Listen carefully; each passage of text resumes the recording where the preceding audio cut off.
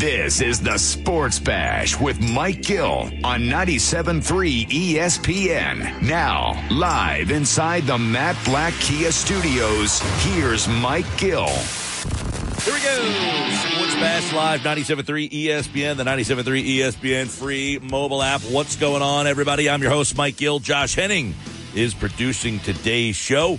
You out there, Phil's with a tough one last night. I mean, the game never felt like the Reds were in that game, right? You have one of those games where, like, you never really believe that the the Reds were in it. But it's a one-run game. It's a nail-biter down to the end. But the Phils do what they have to do. Don't care how you get it done. Just get the dub, baby. And they beat the Reds 4-3. The story really Syndergaard last night. We'll get into him. We'll get into what the game means, how the standings kind of shake out because of it. Busy show today. Frank Close has the mailbag coming up in about 40 minutes from now. John McMullen on all the Eagles news. Another couple things happening at Eagles practice today. Miles Sanders, we'll get the details. Adam Kaplan, football at 4, the PT tonight. But don't forget, I've got more qualifying names today on the Sports Bash, and this trip is great. We've got another about week or so for you to qualify for the trip to Washington to see the Eagles play the Commanders. When I say the Commanders, I'm not sure that registers that I'm talking about an NFL game. The Eagles in Washington against the Commanders. We're sending one lucky listener and their friend. You'll get a pair of tickets. You'll ride the bus down to D.C. to FedEx Field, cheer on the Birds against Carson Wentz and the Commanders. So listen for your chance. All you need to do, right, is go to our website, 973ESPN.com, and all the information is right there for you. It's easy to do. Click on the win tickets to see Eagles in Washington. Fill out the form, and then listen for your name once an hour here on the Sports Bash. If I call your name, you are qualified. You are entered to win the trip, thanks to our friends at Phillies Sports Trips. And then on August 26th, the Sports Bash for Happy Hour Friday. It'll be a live show at Garden State Brewery, 247 White Horse Pike in Absecon. And then that's where we'll pick the one lucky winner. They're going to go to see the Eagles in Washington. And I'll have a winning name coming up in about 25 minutes or so here on the Sports Bash Live, 97.3 ESPN. So go to the website now. All the information's there. Get your name in the hat, and then listen for your name each hour on the Sports Bash. And then we're going to have a big party. You know, that August 26th, it's really like the last Friday before we get into the football season. So it should be a lot of fun. We'll be there live on that Friday at Garden State Brewery. The food from Ernest & Sons Old Fashioned Butcher Shop in Brigantine. And, of course, our friends over at Philly Sports Trips is sending one lucky listener down there. All right, let's get into the Phils last night. Syndergaard, 3 runs, 7 innings. He had a fantastic night. I mean, when you look back at that game, that's the kind of game that if you get that from Syndergaard the rest of the way, 7 innings, 3 runs, 6 strikeouts. I thought what he was excellent last night was command. I mean, he just did not. He threw 77 pitches. He threw 61 for strikes. That's outstanding. So a couple things in this game that stand out. Syndergaard, I thought, was as good as you could hope for, right? They get that run, 2 runs in the second off him. He just settled back in and really was in command of that game all night long. They let him go out there in the 8th, and you've got Robertson coming in to kind of help him out. But that's the way a Phillies game has to go for them. If they're going to be uberly successful when we talk about getting to a World Series potentially, and I know that seems pie in the sky, but if you make the playoffs, that's your ultimate goal. How do I get there? My starting pitcher gives me 7 strong. I got Robertson in the 8th, and I got an outstanding Dominguez in the 9th. That's what the Phillies need. They need 6-7 innings from the starters, Robertson in the 8th, Dominguez in the 9th. When these teams win World Series, when they win playoff series, it's because they have that 1-2 punch in the back end of their bullpen. That's the sign of good teams. Now, is Robertson and Dominguez, right, are they on that level? And I'm not sure about that. We'll see. Last year, when you take a look, you get through the playoffs last year, and the Braves win that series against the Astros. The Braves had one of those bullpens that you're just like, when you get into that bullpen, it's a long day at the office. That is what you need. You've got to have those just, Minter. I remember Minter coming in. It felt like almost every single night. When you have guys like that can come in, Will Smith's another one that they have in the back end of their bullpen. Will Smith, I think, saved. I feel like Minter and Smith came in almost every single night for Atlanta in that series. But in the end, Atlanta won the series 4-2. They beat the Astros in that series. So that's what the Phillies need. They need that 1-2 punch. By the way, Atlanta had great starting pitching last year, too. Fried and Ian Anderson, who, by the way, got sent to the minors last week. How about that? What a story that is. Ian Anderson sent to the minors. But those are some of the guys that the Braves had last year when they won their World Series, right? You look at these teams that made the deep runs. You go to, I know Houston didn't win the World Series last year, but you look back at all the games that they had in the playoffs. They won that game one. If you remember, they beat Boston 5-4. Presley got the save in that one. You had that close. You got to have someone who can close these games out, right? You got to have those couple guys in the bullpen that you ultimately trust will nail it down, close it down. And it's really two guys. It's like you need that 8th and 9th inning guy. And I definitely think the Phillies are 1,000% better in that spot than they've been, right? I mean, Dominguez last night was absolutely outstanding. I thought Dominguez, 8 pitches, 6 strikes. Robertson as well, 10 pitches, 7 strikes. Those two guys right now both have ERAs under 2, and Dominguez is under 150. That is domination. Bryson Stott, I told you a couple things standing out. We talked with Bob Wankel yesterday. Bryson Stott had 3 more hits last night. Stott's up to 225. And I asked him the question, when Schwarber is ready to come back, and we'll probably get the lineup for tonight's game in about an hour or so. When Schwarber's ready to come back, do you think about keeping Stott in the leadoff spot? He had 3 hits last night, had a big weekend against the Mets. He was about the only guy who brought his bat against the Mets. In the last 14 days, he's hitting .362, on-base percentage of .388 in the last 2 weeks. In the last week, since he's been put into the leadoff spot, 6 games, .458 with an on-base percentage of .500, 2 stolen bases, and 4 runs scored. Heck, I feel like he scored the only 4 runs the Phillies have scored in the last week. And in the last 28 days, that's essentially a month, .317 with a .364 on-base percentage.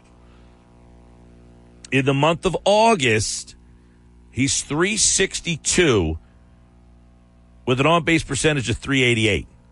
So how many people out there listening think that you got to start thinking about Bryson Stott and keeping him in that leadoff spot? And then you're going to get Harper back, right?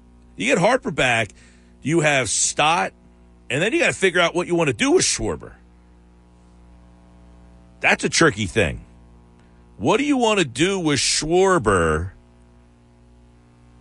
if you want to keep Stott in the leadoff spot and you get Harper back? Because there's a couple of ways you can do this. Now, at the beginning of the season, you had Castellanos, who, right now, Nick Castellanos has been somewhat of a disappointment. I don't say somewhat. He's been a major disappointment. In my eyes, Castellanos, 258. I think he's got 10 home runs. He did have a couple RBI last night, or 1 RBI last night. but he has been a major disappointment. This is a guy who hit over 300 last year, 35 home runs or something like that. He's got 10. I said this, tweeted out this the other day. Derek Hall's been up with the Phillies for about a month, and he has 8 homers. Castellanos has been here all year. He has 10. This guy had over 30 home run last year. It's unbelievable. I said, can you imagine? The Phillies right now are 64-51.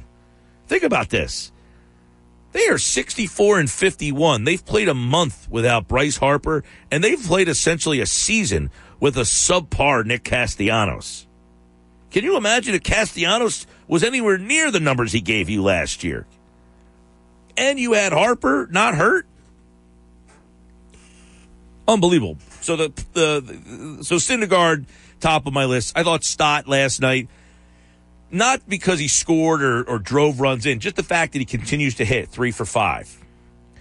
The other guy that I got to point out is Sosa, obviously. I mean, when you start to get nights from a guy like Sosa, who had 3 ribbies, defensively outstanding, it shows you kind of why they brought him on board. He is a Gold Glove level defensive player. They gave Bone the night off at third. He was the DH. Real Muto, a couple hits last night as well, so he continued to swing a hot bat.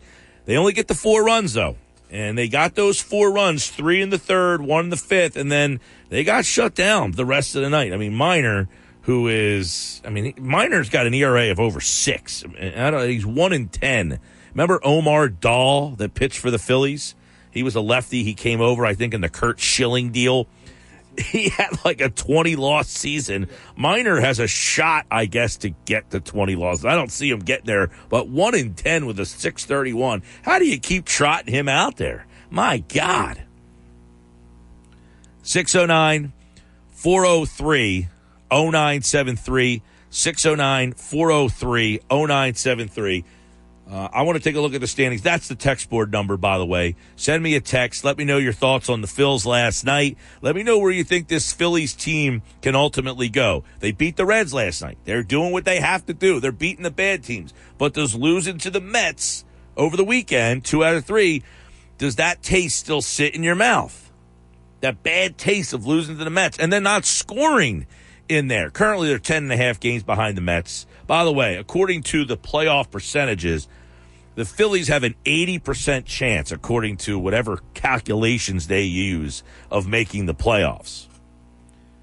Now, the wild card standings. Let's check in on them, as I promised you I would. Right now, Atlanta is 6.5 games up in the wild card standings. They are the top team in the wild card. The Phillies are second. They're a half game up on the Padres, and then the Padres are the third team in that wild card mix. Here's the key. Milwaukee is now 2 back of San Diego, so the Phillies are 2.5 up on Milwaukee. And then the Giants, the Phillies are 6 up on the Giants. So you are starting to get a little bit of separation between the third team and the fourth team and the third team to the fifth team. It is really Atlanta, Philadelphia, San Diego, and then Milwaukee is 2 back and San Francisco's 5.5 back. You're starting to get a little bit of separation for really the first time all summer.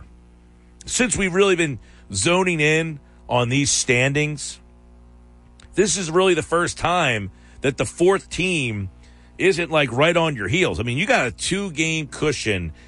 Actually, if you're Philadelphia, you have a 2.5-game cushion over Milwaukee, and you have a 6-game cushion over San Francisco. So you've got a little bit of a cushion that you haven't really had all summer long. So that's why these games against the Reds are so important. If you can keep chipping away here, you might be able to pull yourself far enough away from those teams that are 4th and 5th, and then really just start jockeying for 2 or 3, because I don't think you're going to catch the Braves for the number 1 spot in the wild card race. You mentioned the wild card teams. We know that the Padres are one of those teams. No Tatis the rest of the year.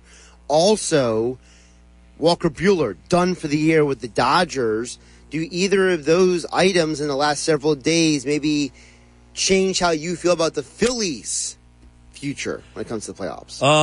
The Tatis one, he hasn't really played all year anyway. Right. So I think the Padres are who they are. If you're a Padres fan, you were hoping getting Tatis back is really like adding another MVP level player. Well, now you're just going to have to settle for just having Sosa. Sorry.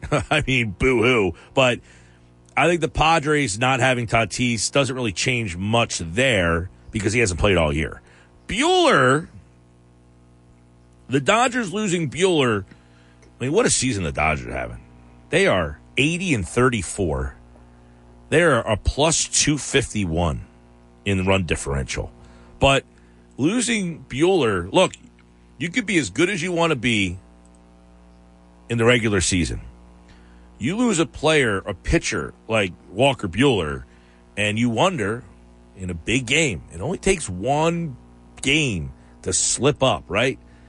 And I just wonder, is losing a pitcher of that magnitude, do they have enough? Anderson's had a pretty good year for them. Urias is fantastic. Gonsolin's awesome. They still have Kershaw. So I think they have the depth still. So I don't know that my opinion changes in a National League series. I guess the question would be, in a World Series, does that hurt them? So not so much does it change my opinion in the playoffs, a Phillies matchup, or anybody in the National League. Although, I mean, you can make an argument now that DeGrom and Scherzer, that's probably better than... And Buehler, by the way, wasn't having a great year. No, but he was known as a postseason guy. True. So, for example, at the sports books, the odds have already shifted a little bit in favor of teams like the Mets, for example, in the National League. Some of the sports books had the Dodgers as a clear favorite, and now that's been taken down a few notches. Yeah. Oh, listen, I think losing Walker Buehler definitely changes the dynamic for them. I don't think it hurts them in the National League. Well, no, I take that back. I should say, you mentioned the Phillies. Mm-hmm. I don't know if it changes anything for the Phillies, but if you have DeGrom and Scherzer, they were talking about this on Greeny this morning. Let's say both teams get into the playoffs, they face each other without any, without their pitching being like not set up. Let's say their pitching is set up exactly the way they want it. I mean, you would go into a series with Jacob DeGrom, probably, I don't know, would they throw Scherzer in game one or DeGrom in game one? Maybe Scherzer since he's pitched all year, and then you have DeGrom for game two. Boo-hoo. Safe assumption. Right. You go with those two guys over the Dodger two, right? Yeah, because the Dodgers have two guys down. One guy's done for the year, and Kershaw, as you mentioned, I certainly don't know when he's coming back. The Dodgers won't even tell us when he's coming back. They're leaving that whole thing just completely up in the air. Mm-hmm. So, I mean, if you're telling me your number one pitcher is what, Urias? I'm not saying Urias is a bad pitcher, but he ain't Buehler or Kershaw. No, he's not. And Tyler Anderson's having a great year, but you going to trust him with the ball in game one or two against DeGrom or Scherzer? And by the way, Gonsolin, for as good of a year he's had, Gonsolin's been really good. He was the worst pitcher in the All-Star game. When he was against the best players on the planet, he looked the worst, like physically, pitch-wise, everything. Yeah. So, like, there's a part of you that wonders, when the lights are on, is Gonsolin going to be able to be the guy? It's definitely an interesting, dynamic with what's going on in the West with some of the injuries out there, and Tatis, obviously, with the 80-game PED suspension. But right now, you take a look at the standings. New York is 99.9 getting in. They're getting in. Yeah, they're getting in. The Braves are 99.7. They're 6.5 up over the Phillies in the wild card. So Atlanta's getting in. Then you have that race in the Central. The Cardinals are a 79.5% chance, and Milwaukee's 54%. Really, to me, the winner of that division gets in. I think the loser's out. Then you go to the West. You've got L.A. with a 99.9. They're getting in. The Padres are 80.3. I would imagine it's Philadelphia, who's 80.1, San Diego, who's 80.3, and then the next best percentage chance, Milwaukee at 54.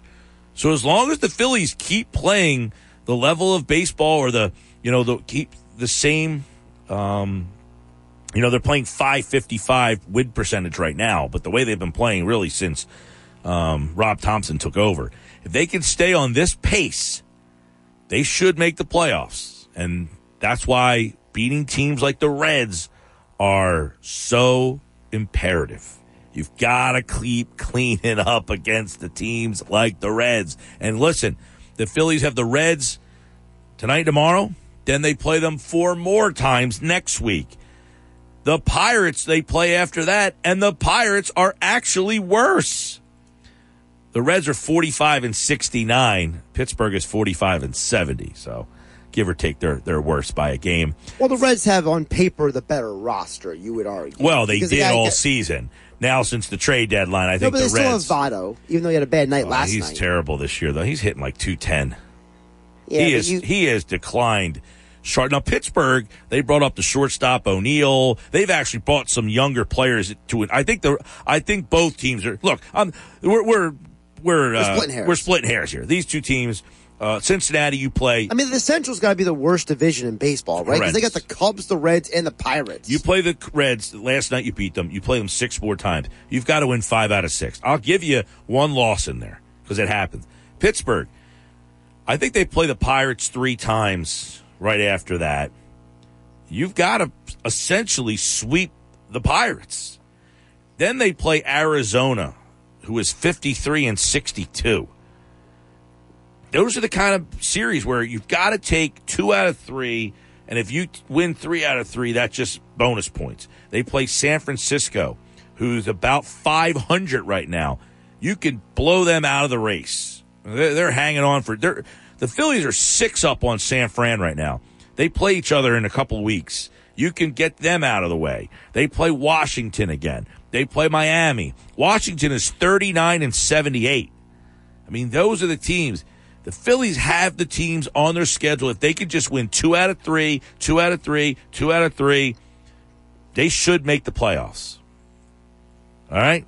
That's how we'll start today. Sports Bash Live, 97.3 ESPN, the 97.3 ESPN free mobile app. Of course, I'm going to announce another winning name coming up for you on the other side. So I'll give you a chance now to go to 97.3 ESPN.com. Fill out the form. It's easy to do. I need your name. I got to have your name to be able to call your name out. That's a pretty big component to all this thing here. So get me your name. If your name is called, we will get you entered for a chance to win that road trip to see Philadelphia Eagles, Washington Commanders. Go to 97.3ESPN.com. I'll call out your name on the other side. That's, of course, thanks to our friends at Phillies Sports Trips. And we'll be live on Friday at the Garden State Brewery, August 26th. So all our qualifiers, once you're qualified, you come out to the Happy Hour Friday show. We announce the winner during the show, and that person's going down to Washington. Free trip, bus trip, all included, tailgate party, the whole 9 yards. Sports Bash brought to you by American Airlines and Atlantic City International Airport. ACY now is your one-stop ticket to over 90 domestic and international destinations. Book today at AA.com. Coming back, why the NBA set a horrible precedent with the decision they made yesterday. I got that. Your text messages, 609-403-0973, 609-403-0973. Plus Frank has the Phillies mailbag coming up this hour. If you have a Phillies question you want answered for Frank Close, our Phillies insider, send me a text now, 609-403-0973, and we'll ask Frank coming up in about 20 minutes or so. Don't go away. This is the Sports Bash. Now, back to the Sports ESPN. 2:30, Sports Bash. I got another name for you. Qualifying name. This name will join us live at Garden State Brewery on Friday, August 26th. And he has a chance to win a Eagles road trip to Washington to go see the Eagles and the Commanders. George Awad. If George is out there, let him know. George, you're qualified for a chance to win that Eagles road trip thanks to Phillies Sports Trips and our friends over at Ernest & Sons Old Fashioned Butcher Shop. They'll have food that day on the 26th at Garden State Brewery for our Happy Hour Friday show. Get your game on at the Gallery Bar Book and Games in Ocean Casino Resort. This football season, we'll be live there every Monday. We were there yesterday. Great show yesterday. A lot of people came out to say hello, and it's good to see Ocean Casino kind of filled up on a Monday. We had somebody come up to us and tell us that the hotel, the lobby for the hotel yesterday, that it's a Monday. I was like, what are these people doing? I guess it's still the summertime down the shore. And he said the lobby for the hotel, he was like, there had to be 400 people waiting in line to get in that. I was like, geez, Monday afternoon? I mean, God bless you. Maybe they all wanted to come see the Sports Bash. Hey, maybe, they want to get their time in with the Sports Bash and the gallery and everything before they have to go back to school. There's a lot of options in that place, man. I'll tell you, you can hang out there for a while. You can spend a week inside Ocean Casino. We'll be there every Monday for the football season, and you just heard another qualifying name. We'll do another one of those coming up in just a little bit. Yesterday we had the Russell Peters Act Your Age World Tour. Now, I said the show was Friday. It's actually Saturday. That's my bad. I just was guessing it was Friday. I didn't actually have like a read or anything in front of me. He just basically said, hey, you got these tickets, and I went off of memory, and my memory was a little fuzzy. You're doing your best with what you got. This Ben Simmons story. So I don't know how many people are still paying attention to Ben Simmons, if at all. But it has to do with the Sixers. The Sixers and Simmons have reached a settlement on him sitting out. Remember, they didn't pay him for not playing last year. Well, the two sides have reached a settlement. And look, a source confirmed that the two sides have reached a settlement on his $20 million grievance against the team after he sat out last season. The resolution is confidential. This sets a bad precedent for the league. I don't know how many people are paying attention to this, but the NBA has a CBA labor dispute coming up, and I think it's going to be gruesome for things like this. You have now allowed Ben Simmons to say, I don't want to play anymore. I have a 4-year contract. The Sixers said, fine, we're just not going to pay you. You don't want to play, that's fine. We're not going to force you. But you're not going to get paid. You don't show up. Well, Simmons, of course, is saying, look, I had mental health issues. I had all sorts of issues. That's why I didn't play.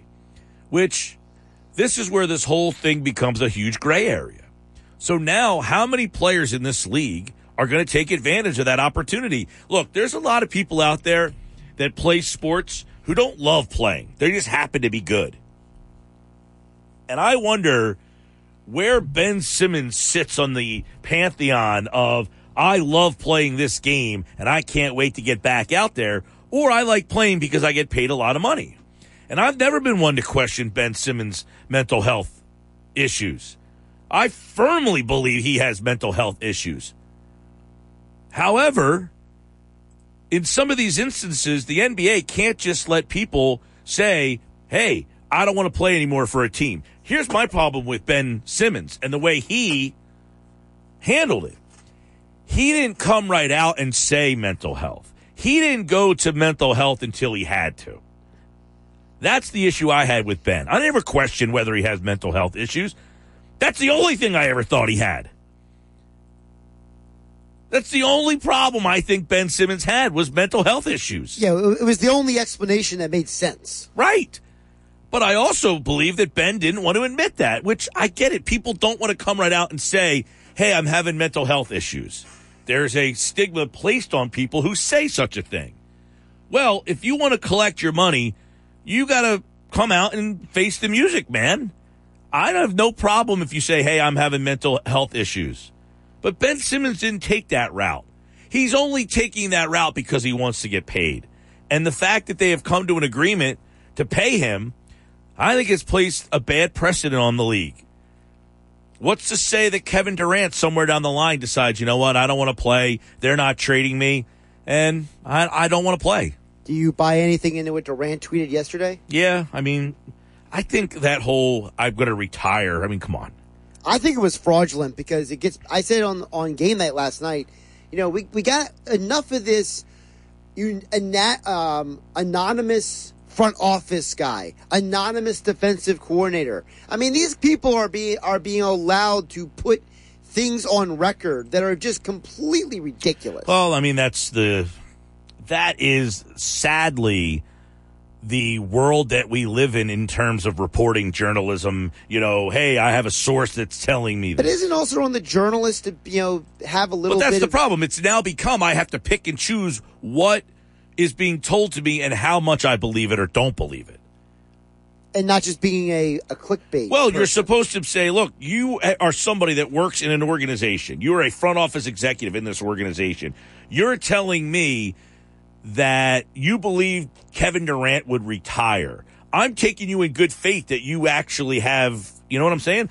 So, now you're saying it's up to the journalist to basically comb through who he believes and who he doesn't believe. Well, he should be doing that anyway, shouldn't he? Right, but that's my point is if he tells you that, don't you say I'm taking you at your word because of the position that you have? That's the problem that's happened, though. You have too many situations where the agent and the journalist are on the same team. Right. Shams getting all his information on Ben Simmons because of his relationship with Paul. It should never have been like this. There's no, when it got to a point where the journalist had an agent or his agency represents people, and that's where you're getting your information from, that is where things have now kind of crossed the line. And I would just say I would spin that question back to the Ben Simmons Sixers settlement. The reporting is it's being kept confidential. Well, what is the value of that report then? Is it just to say they came to an agreement? Well, yeah, because I don't think they want the monetary number out there because they don't want other players to say, man, he got $15 million for sitting out the year. I would ask you, Mike, this. Is it possible he got less than he wanted and that's why the number didn't come out? Because maybe Rich Paul doesn't want to publicize that number? It could be either side. It could be that on one side, or it could be from the other side saying, we don't want these players to know how much money he got. Or it could be the other side, Rich Paul saying, hey, I don't want people to know that he only got, but I think he probably got half of it, if not more. I'm just assuming that maybe Rich Paul doesn't want it out there because Rich Paul has a history of putting financial figures out there, whether it's through a reporter like Shams or himself putting it out on Twitter. 609-403-0973. Phillies get a win last night, but what are some of the questions they have moving forward? We'll take a look inside the Phillies mailbag with Frank Close, plus an update on Bryce Harper, a couple of Phillies prospects. What's the message that the Phillies organization set with all that? Our Phillies insider Frank Close's mailbag is open, answering your questions next. Now, back with Mike Gill on 97.3 ESPN, South Jersey's sports leader. Phils win 4-3 last night. Gets them number 2 in the wild card. A lot of stories around this Phillies team as we get halfway through the month of August. They're currently a playoff team. If things were to start today, they would play the Braves in the first round, the wild card, with the winner playing the Dodgers. You're going to have to beat the Dodgers and the Mets somehow, some way, if you want to even think about getting into the World Series. That sounds like a tall task. Let's bring in Frank Close from 97.3 ESPN.com. His mailbag is up on the website right now, and there's plenty of things to discuss inside this week's mailbag with Frank. What's going on, Frank? Not much. How are you, Mike? We're doing good, and Phils get that win they needed after the weekend last night against the Reds. And there's so many questions. I want to start with, though, the move the Phillies made over the weekend to appoint Mick Abel and Andrew Painter up to Double-A. Kind of signifies maybe a little change in philosophy from this organization. Got a 19-year-old, a 20-year-old moving up to Double-A. That's something this organization generally wouldn't have done in the past. Well, I think in the case of especially Andrew Painter, there was nothing else that he could possibly do at Class A Jersey Shore. He was making the opponents look silly, striking out a ridiculous number of batters for the innings pitched. I can't remember the total number, but he threw about 75 innings, and he struck out. It was well over 100. So Andrew Painter was making the opposition look silly. So when you get to that point, there's really no point in you being there, right? So it makes sense that he rises up to Double-A and gets the opportunity to face some adversity. I mean, let's face it, someone like Andrew Painter, best kid on his team in high school, best kid, going into the draft of anybody he knew, just blowing through the minor leagues. At some point, he's got to face a challenge of some sort. And, one thing about Mick Abel, they were both at Class A Jersey Shore, and Abel was throwing a lot of strikeouts as well. He threw an extra 10 innings, and I believe he had 113 strikeouts in those 85 and a third innings. And so with Mick Abel also showing that the opposition is looking a little silly, he was on a nice scoreless run for a little while, even though his overall numbers don't look as good as Painter's. It just made sense to get him a little flavor of Double-A before the season's over. Both guys are on innings limits. I don't know what that limit is. They haven't really announced a particular number. So the thought is each of them will get a start or two. It might only be two or maybe three, and they shut them down for the season. But I kind of like it because it's kind of symbolic, too, that both of them move up at the same time and kind of shows that, hey, wait a minute, this system isn't as bad as everybody thought. As you just posted today, two of them on the top 50 ESPN prospects. So that's the Phillies are starting to all of a sudden to look like they have a good farm system, and that rise kind of sets them up to go into next season feeling good about their placement. They'll probably both start at Double-A next year, but when you start the year at Double-A, you can move fast after that. Yeah, and apparently there's a report that the Nationals wanted Painter in a deal for Soto. So I don't know if people would have done that deal. I'm sure that could be argued back and forth. It didn't sound like the Phillies were actually interested in getting Soto or the Nationals were interested in trading Soto to the Phillies. They were just trying to loop the Phillies in to get Andrew Painter. And why not? If you're an opposing team, seeing what Andrew Painter is doing, you want to try to find a way to get a young talent like that. I think the Phillies are very intent on letting the two pitchers rise up through their system, and hopefully, if not next year, the following year, they might be able to start the season in the rotation. A couple questions from our listeners. James wants to know about Bryce Harper's situation for next year. Tommy John surgery. This whole story is kind of interesting because he looks like Dombrowski said he'll be back around September 1st, but he's going to be the DH. He's going to play in the World Baseball Classic. He's committed to that. So where's he finding time to get this elbow fixed? That's a great question.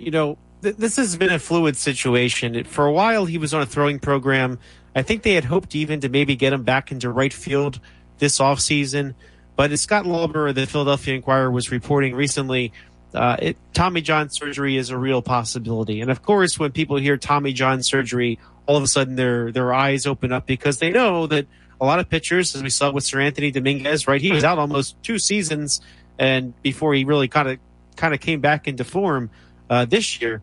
But that Tommy John for a position player is a little bit different.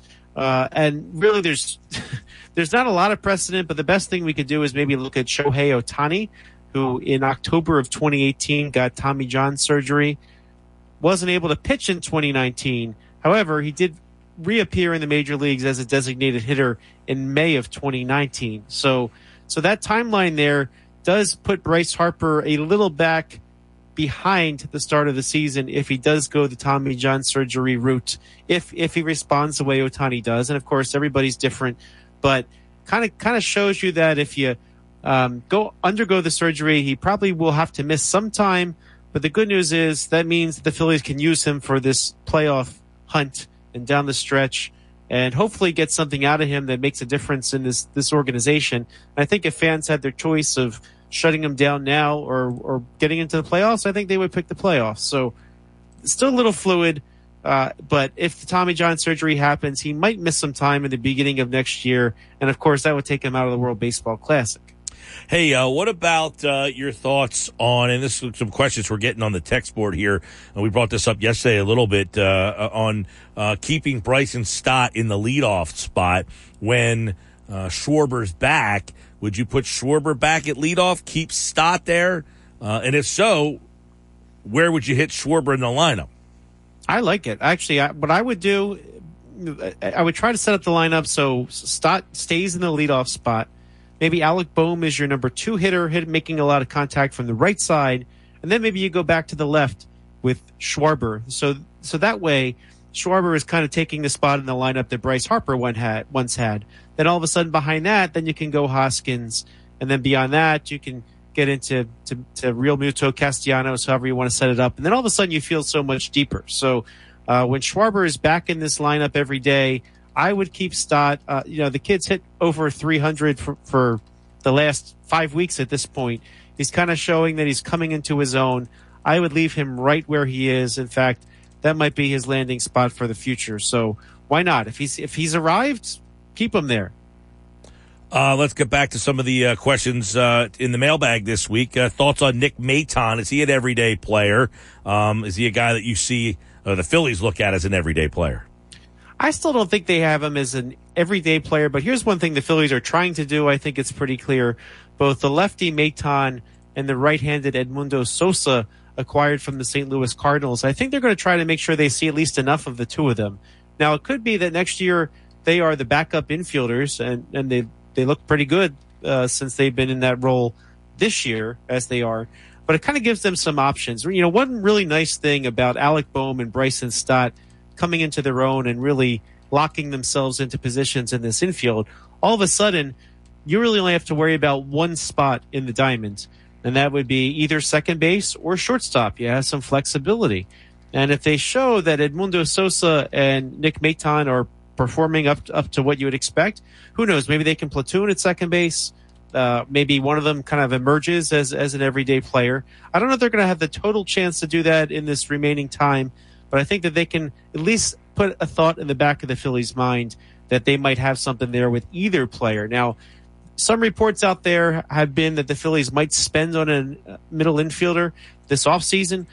You're just shy of $30 million with what Gene Segura and Didi Gregorius are making this year. That's enough money for a big-time player. Might they be in on a Trey Turner? Perhaps. That would be pretty nice. I think people would be very happy to have Trey Turner on the Phillies. But there's a lot of other shortstops that could be out there. You could have an opt-out from Carlos Correa, or there are some options. It could be an opt-out Bogarts from Boston.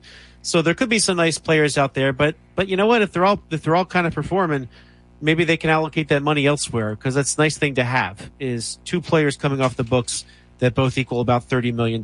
So thanks to Stott, who can play either position up the middle. Thanks to Alec Boehm, taking a hold of third base and running with it. They've got some real options. About a minute to go here, Frank. Last question from Danny wants to know, Phillies are right now, they're a wild card team. They would play the Braves in the first round, then they would have to beat the Dodgers and most likely the Mets. Can this Phillies team get through the Mets and the Dodgers? I mean, you can make an argument the Phillies pitching is actually top end better than the Dodgers. Yeah, the Phillies won 4 out of 7 against the Dodgers this year, right? That's a 7-game series that the Phillies could win. The Phillies hung with Max Scherzer and Jacob deGrom, right? Now the Phillies took one of them, they lost the other. Unfortunately, they lost that Wheeler start. Wheeler might be better in a playoff game. Who knows? They can hang with the Mets.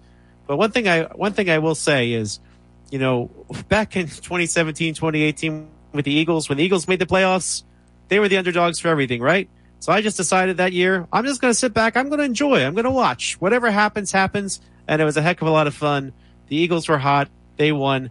Major League Baseball, sometimes the hot team is the one. The Phillies had the best moves. pitching in 2011 and didn't win. They got beat by the Cardinals when, Carpenter outdueled Halliday. So you could have the better pitching. 2008, I thought the Cubs were better than the Phillies. But guess what? Dodgers took them out. Phillies took care of the Dodgers, and they were on to the World Series. Frank Close, 97.3 ESPN.com. For more on the Phillies, go to our website, Phillies Reds, Game 2 tonight. All right, Frank, we'll talk to you, bud. Good to talk to you, Mike. As always, check out Phillies Mailbag. Frank's Phillies Mailbag over at 97.3 ESPN.com. Hey, right now I'm going to take caller number 7, 609-573-3776. 609-573-3776. Caller 7, you are entered to win the Eagles road trip. You are entered to win the Eagles road trip to Washington. Caller 7 right now. Good luck. This is the Sports Bash with Mike Gill on 97.3 ESPN. Now, live inside the Matt Black Kia Studios, here's Mike Gill.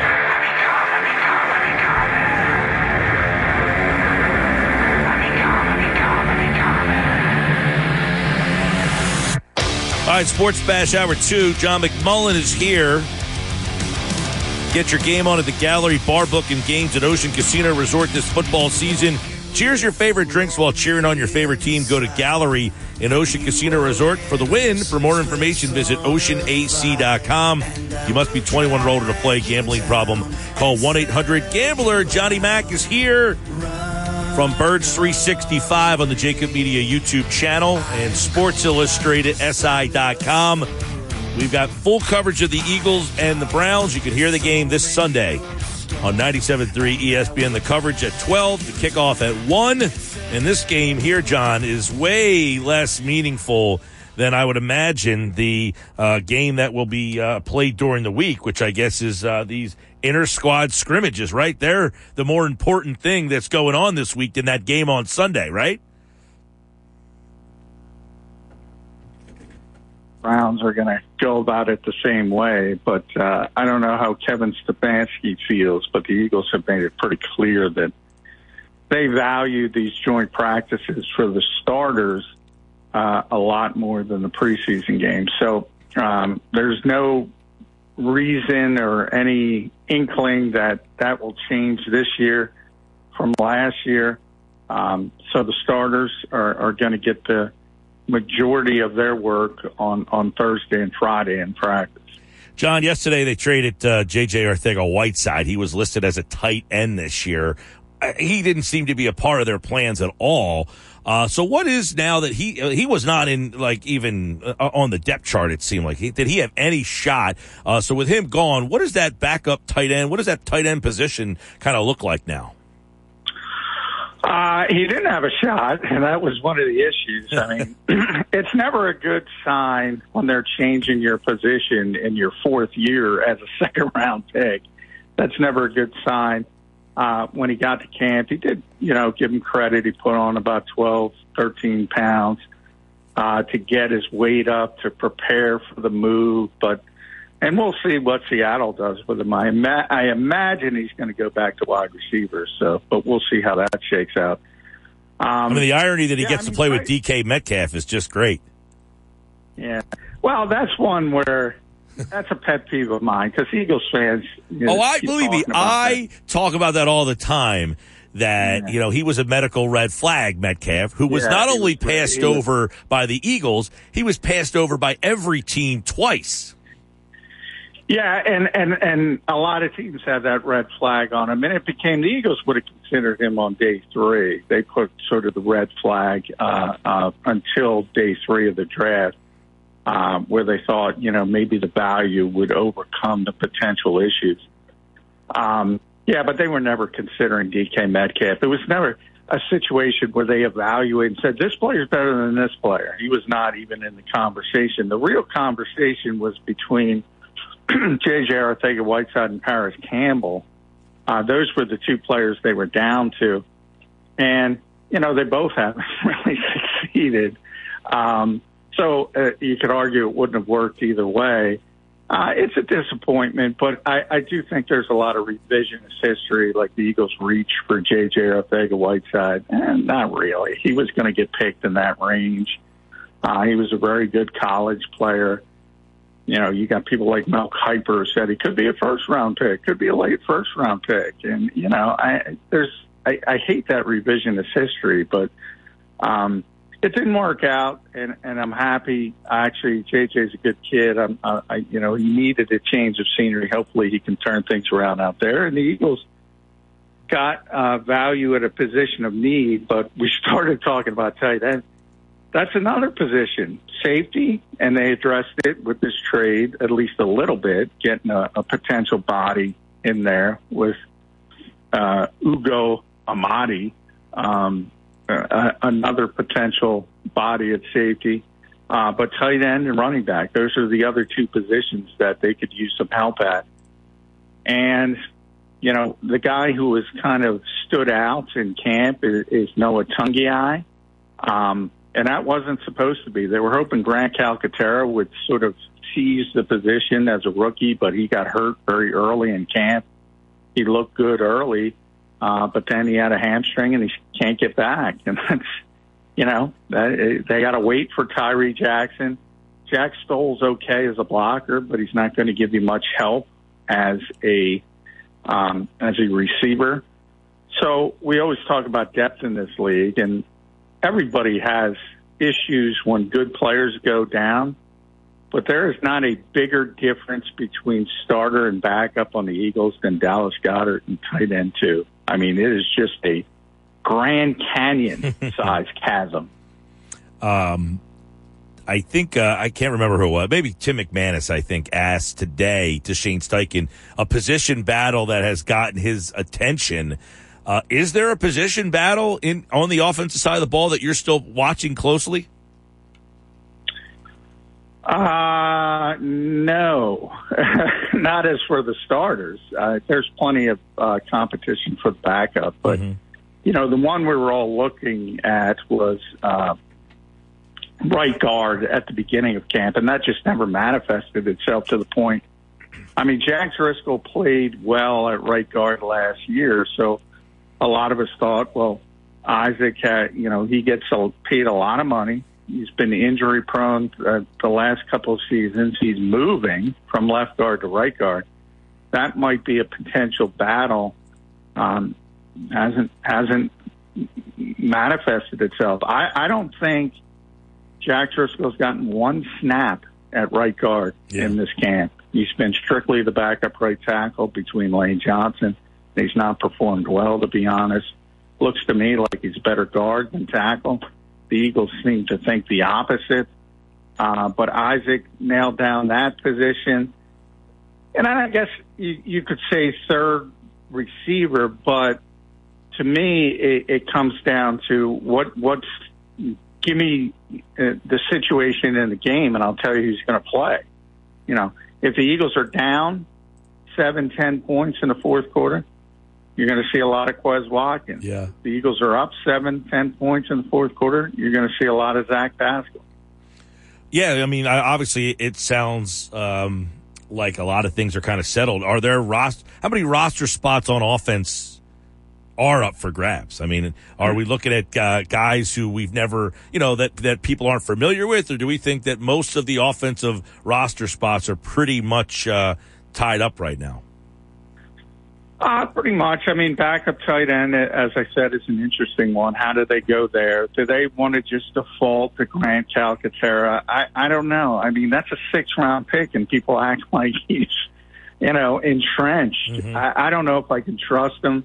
It might be a situation where, you keep a Noah Tungiai early in the season, and then if Tyree Jackson's able to come back, you make. I guess Richard Rodgers is always a possibility too, right?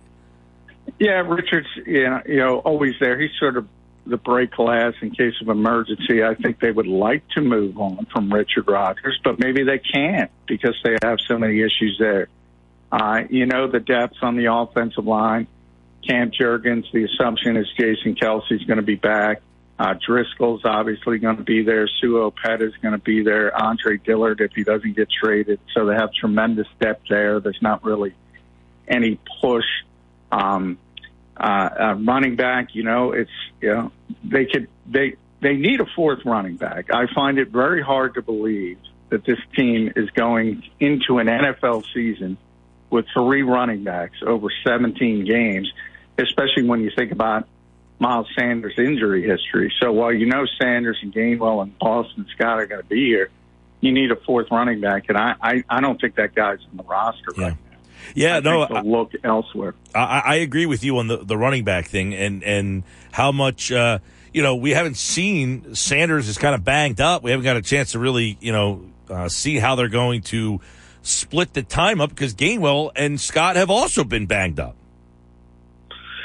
Yeah, they've all been. Miles was out today with a hamstring.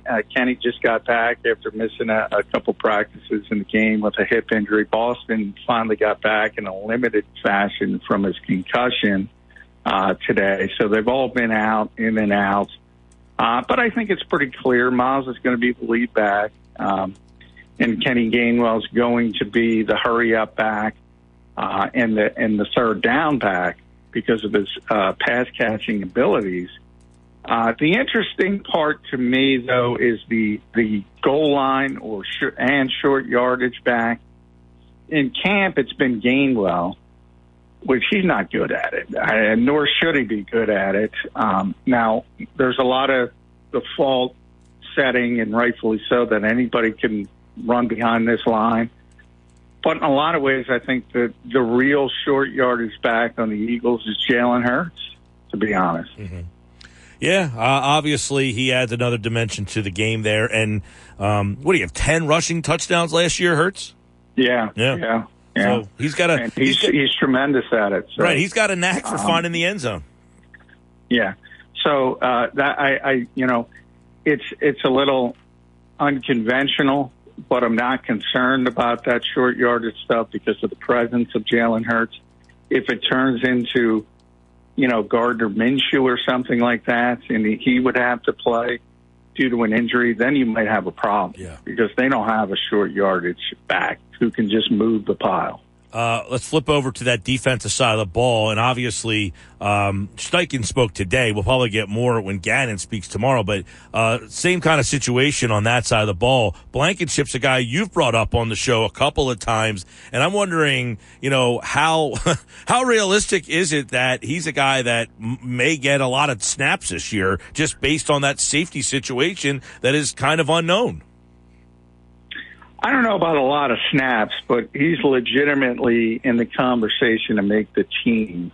One thing about, and this is not just Howie Roseman, this is every single general manager in this league, almost to a team, they're keeping at least one undrafted guy, at least one. They do it every year. Part of it's an ego thing. Look what I found that nobody else found. So somebody's making it. And I think a lot of us thought, hey, the Eagles gave Carson Strong $320,000, the most of any undrafted free agent. He has a good chance to beat out Reed Sinnett. Not even close. He didn't get one team rep today. I thought, they might start giving him more team reps after Reed didn't perform well in the preseason game. Didn't even get one. So he seems buried. The two guys who have sort of started to come up the depth chart are Blankenship and Josh Jobe, right, the corner out of Alabama. And Reed, we talked about tight end. Marcus Epps was out today with back injury. And, boy, next to Anthony Harris, they tried Josiah Scott, they tried Reed Blankenship, and Kayvon Wallace. All of them got first-team reps. They don't have any confidence in anybody there yet. It's one of the reasons they picked up the kid from Seattle as well. He'll get thrown into the mix pretty quickly, I would imagine, in Cleveland. He was there today, but did not practice. They need some backup safeties. And the interesting thing is, Jaquiski Tartt, who's played a lot of football in this league, he can't get off the third team. Right. Well, how much of that is because he just hasn't been available? Well, he did miss, I think it was 3 days for personal reasons, but he's been back for a few days now, and he's still on the third team. Mm-hmm. And remember, Epps is not out there, and today, and he still didn't get bumped up. Right. It was the other guys they were looking at, and Jared Maiden, who's also a down the depth chart safety. He was out today with an injury. So they had a numbers problem as well.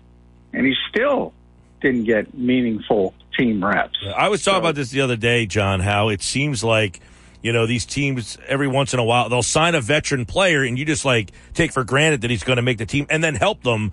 And they end up just cutting them, and they don't end up contributing at all. Maybe Tart's in that realm where he just is a guy who doesn't have anything left.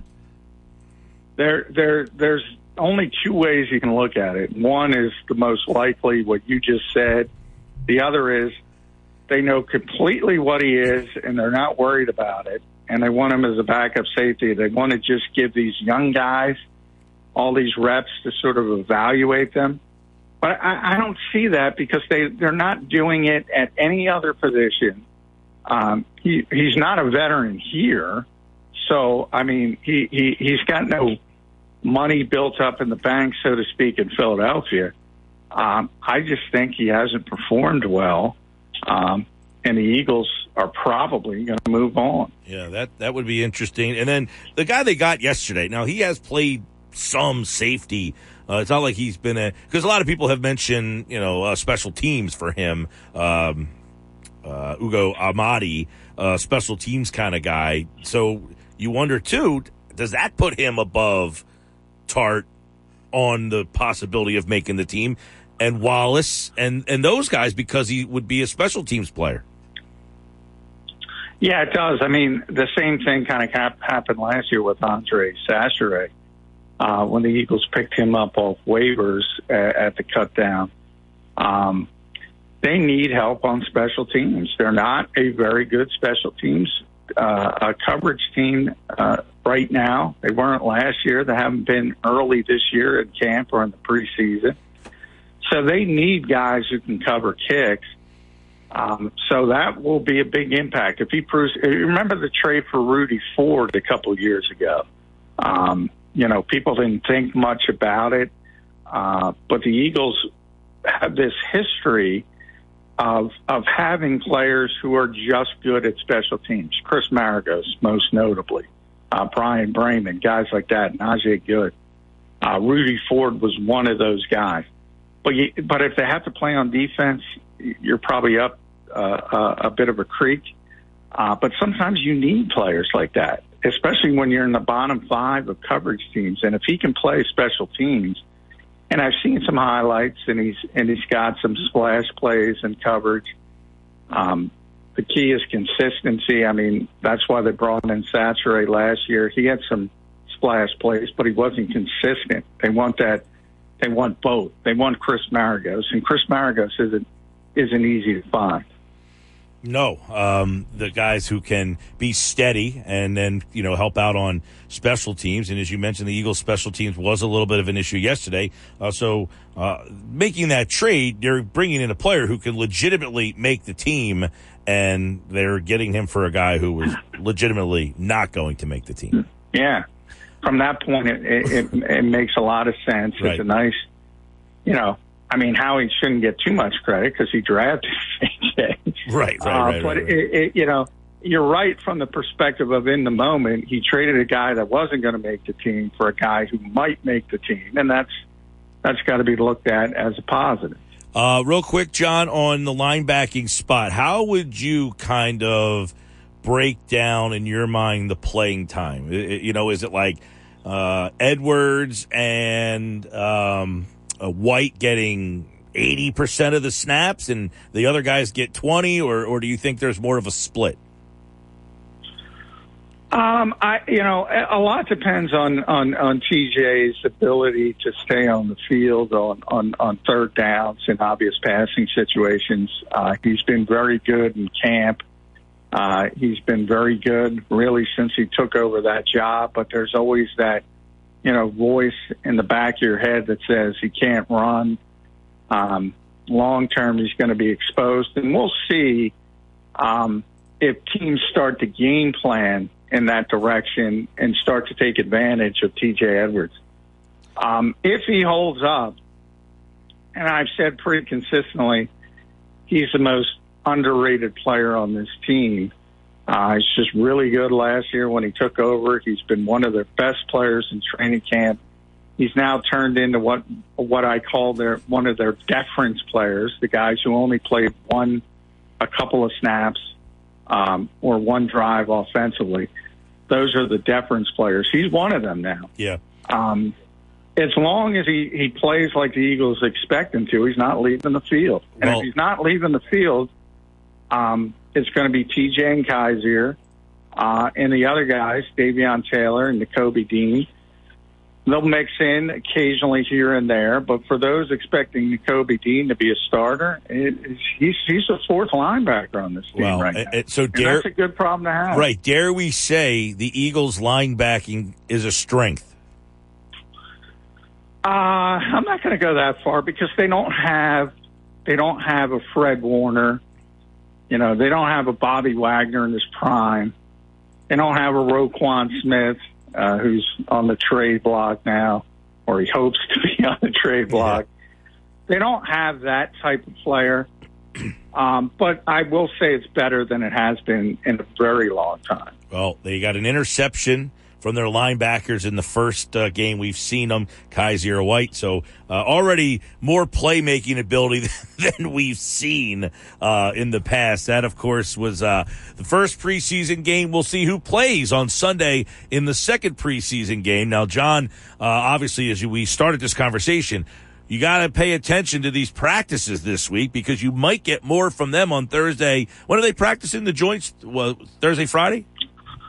Thursday, Friday, in the afternoon for some bizarre reason. I think Browns practice at 2 o'clock, 2:10 to be exact. Thursday and Friday, day off Saturday, walkthrough for them, and then the game, the weird preseason Sunday game at 1 o'clock. Yeah. All right. And you can hear that game right here on 97.3 ESPN. All right, John, we'll get more tomorrow. Appreciate it, bud. All right, thanks, Mike. Don't forget, 8 o'clock tomorrow morning, Birds 365. John McMullen, Jody Mack, as they take you through all the Eagles on the Jacob Media YouTube channel. That's Monday through Friday, 8 a.m. to 10 a.m. with John and Jody. Sports Bash brought to you by American Airlines and the Atlantic City International Airport. ACY now has your one-stop ticket to over 90 domestic and international destinations. Book today at AA.com. Hey, I have another qualifying name coming up. We've gotten a couple today. We did 2 in the first hour. Bob Wolf in Galloway and George Awad. They were our first 2 qualifiers. We'll have another name on the other side. One lucky winner. You'll be heading to Washington, you and a friend. Pair of tickets, Eagles, Washington, September 25th.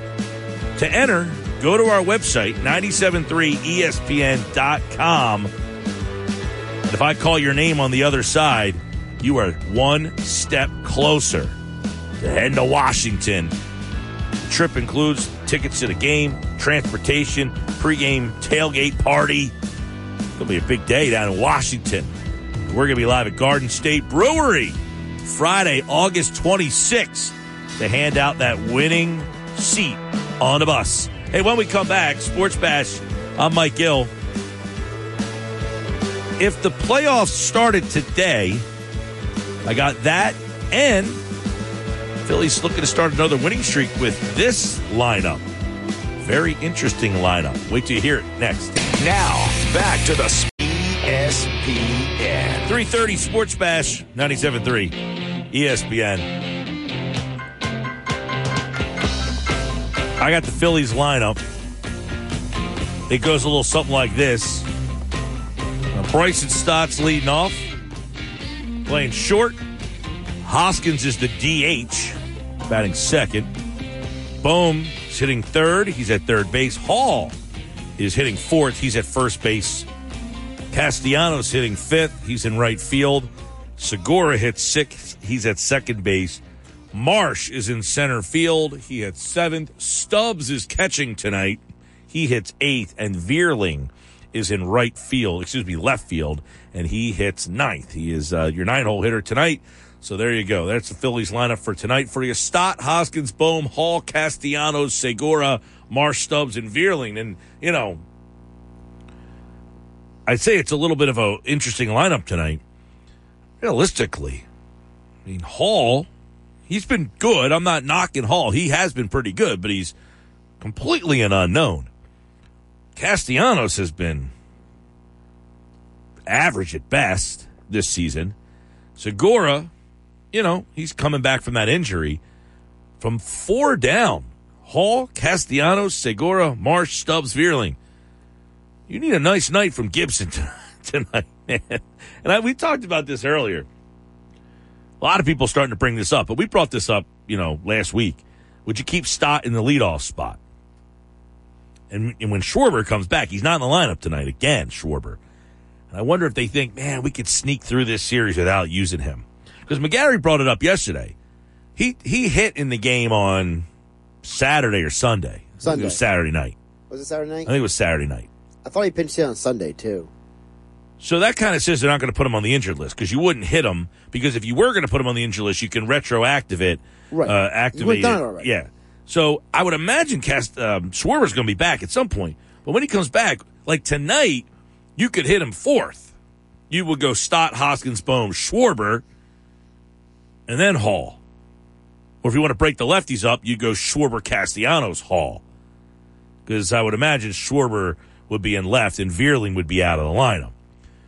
And then when Harper comes back, you have another question on your hand. What do you do with Harper and Schwarber? They're both left-handed hitters. So you don't want to put them together. So you go Scott Hoskins, Harper will be back in the 3-hole. Do you go Bohm 4, Schwarber 5? Because you got Real Muto, too, who's not in the lineup tonight. So you add Schwarber and Harper to this lineup, talk about how undeep the lineup is tonight, how shallow, I guess you would say. You add those 2 bats, all of a sudden, 2 of these guys are out of the lineup. Stubbs not playing, obviously. You get Real Muto. And Vierling would be gone. And Hall would be out because Harper would be your DH. The first thing that comes to my mind, Mike, I want to ask you is when Dave Dombrowski said months ago, because remember they were asking him the question the media was about the center field, how, at the time it was only Vierling and Herrera and Moniak.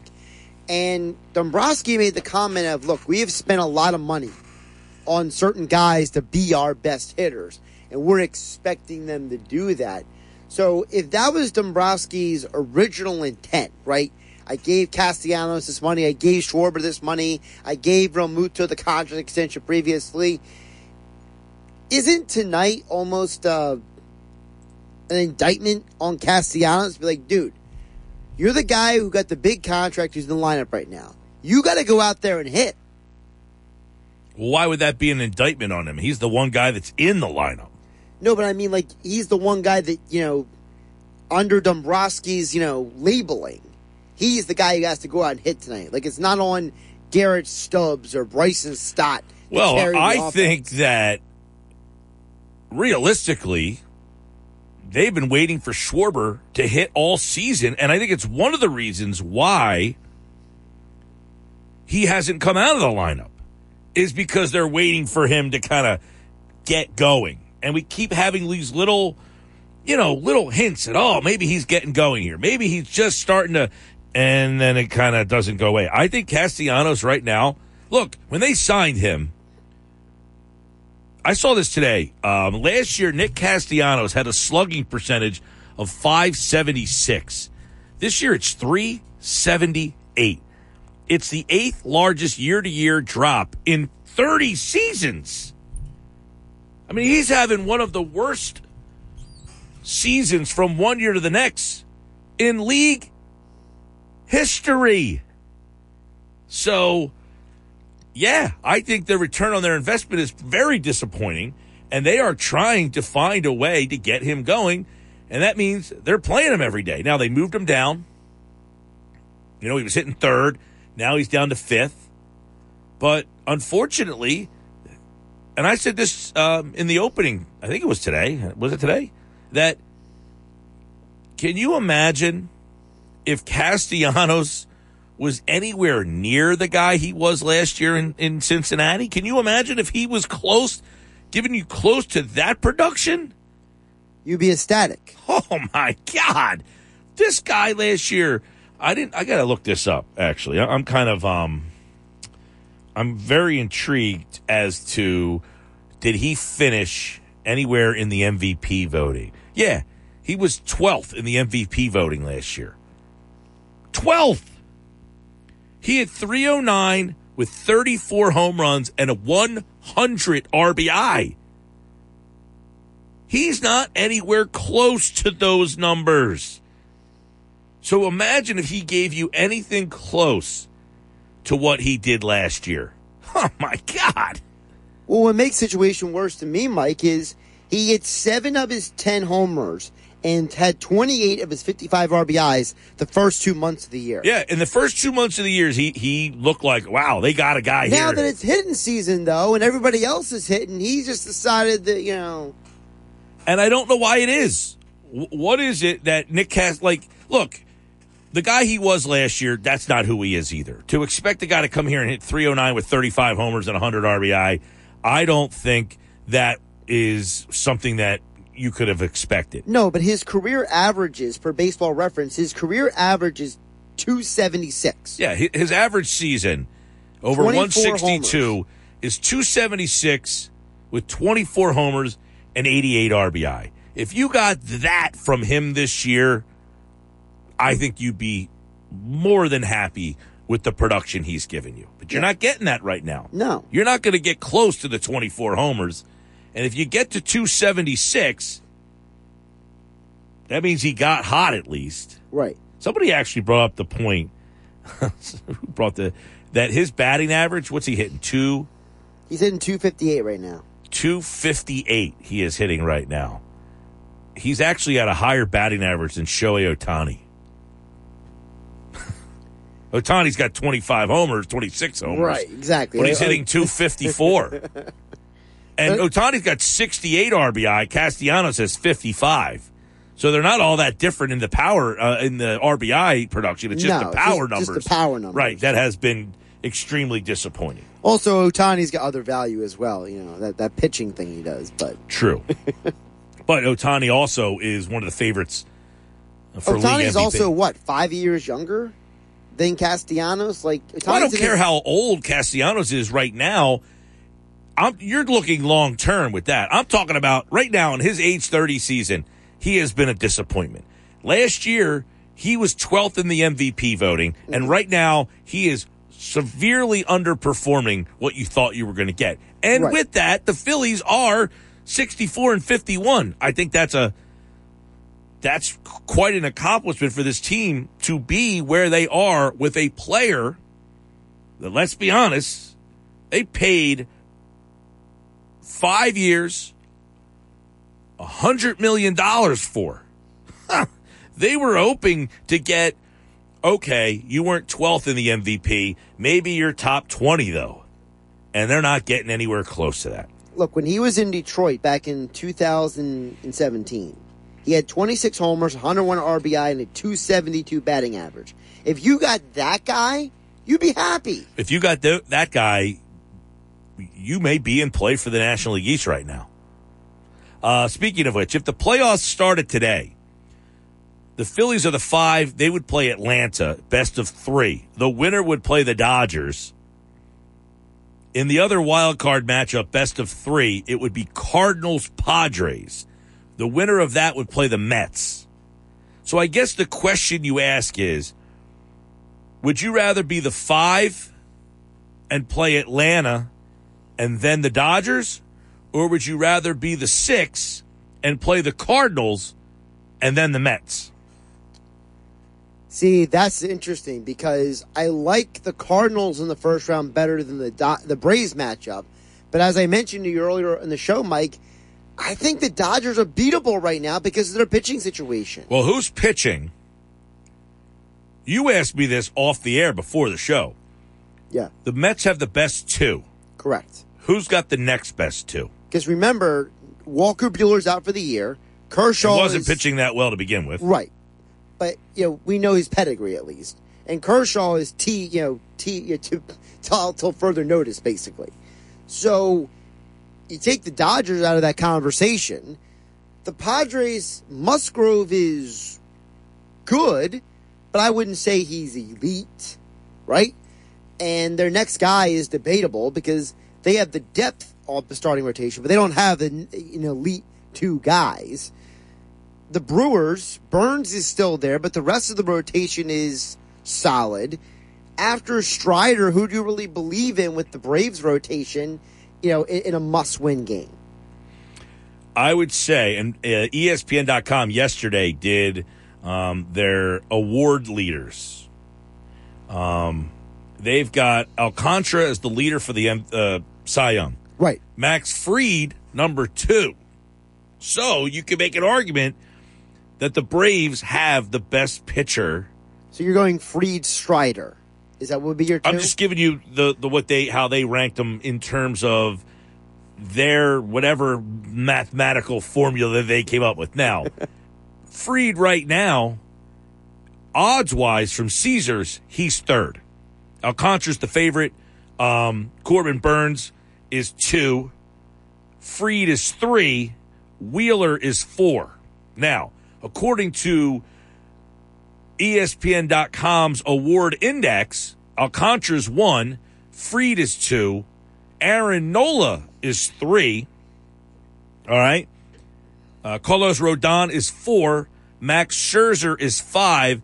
Zach Wheeler is 6. Now, keep in mind, DeGrom is not here because he has not pitched essentially all season long. So you could say, all right, Nola and Wheeler are 3 and 6. Scherzer is 5. And if DeGrom was pitching all year, you can make a strong argument that he'd be even 1 or 2.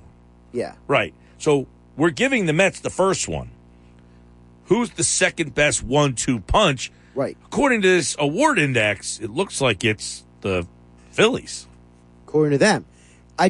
I'm trying to think of and be objective about it because, there's going to be the Met fan out there or whatever fan base be like, well, you're just saying that because the Phillies are your team. No, I'm trying to be objective and say, well, if it's not the Phillies, who else could it be? But this goes back to the question.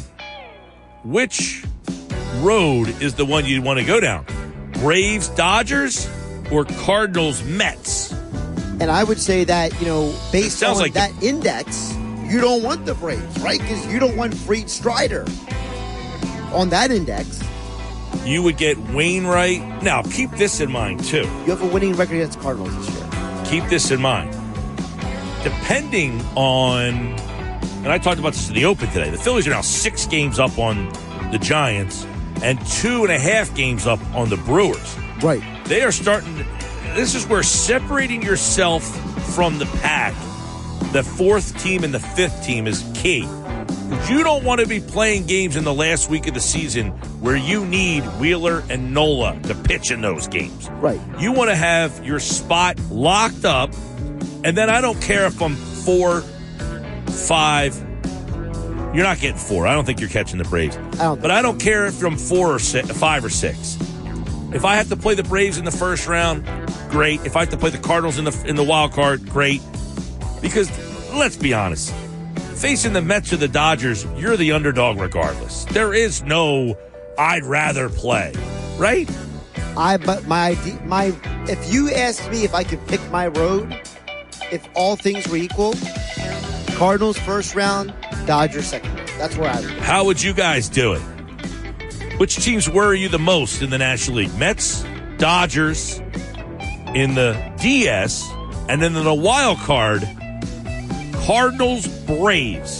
That seemingly is, because I don't think you're going to play the Padres. I think you're playing either the Braves or the Central team. Correct. Sports Bash live, 97.3 ESPN. Hey, give me a 7th caller right now, 609-403-0973, 609-403-0973. 573. Oh, excuse me. I'm giving the wrong number. 609-573-3776. 609-573-3776. Give me the 7th caller on that number right now. You're qualified for the Eagles road trip to Washington, thanks to Philly Sports Trips. 609-573-3776. 7th caller right now. You're going to be entered for the road trip to Washington. Caller 7, good luck. Now, back to the spree. ESPN. 9 to the top of the hour. Congratulations to David from Rehoboth Beach, Delaware. Hopefully, David will make it on Friday, August 26th. You can stop down Happy Hour Friday, hang out at Garden State Brewery. If he wins that trip, he's going to be heading to Washington to see the Eagles and the Commanders. Now, he's from Rehoboth Beach, Delaware. Is he a Commanders fan or an Eagles fan? He didn't give me that like information. in between. I was more, focused on, hey man, you got to be there. We like to have you there. We love our Delaware listeners, but if you're a qualifier, we need you to be there at Garden State Beer Company. Yeah, I don't want people qualifying who then don't show up because you're taking someone else's spot, right? Who could have won that trip. Exactly. But if David says he'll be there, I anticipate he'll be there. Dave sounds like a trustworthy guy. You think so? I think so. I could be wrong, but for right now, I say that. All right. Well, hopefully, David, we see you out there at the Garden State Brewery, August 26th. And one lucky winner is going to be heading to Washington to see the Eagles play the Commanders. And, of course, that's all thanks to Philly Sports Trips. Mike Castellanos cannot hit a right-handed pitcher. He's dead meat on the slider. He hasn't seen a strike in 3 months. Let's see what the splits say to that comment right there. I'm not saying you're wrong. I'm just wondering what he's hitting against right-handed pitching. No, the splits would say you're wrong. Actually, no. Yeah, the splits would say he's hitting .258 against righties with 10 homers. All of his homers have come against righties, which is very odd. That is very odd, especially for... Hold on. No. Take that back. 8 of his home runs have come against righties. Which is still odd. 8 of his 10 homers have come against right-handers. He's hitting .241 against righties. He's hitting .311 against lefties, which is normal that you would hit higher against lefties than righties, but the .241 is the problem. Now, the text message that talked about his inability. I'm not debating this. I think he's been disappointing. He has been highly disappointing. Here's this big problem. In 361 plate appearances against right-handed pitching, he has struck out 92 times. He's just he cannot hit that outside pitch. He really struggles with the ball on the outside part of the plate.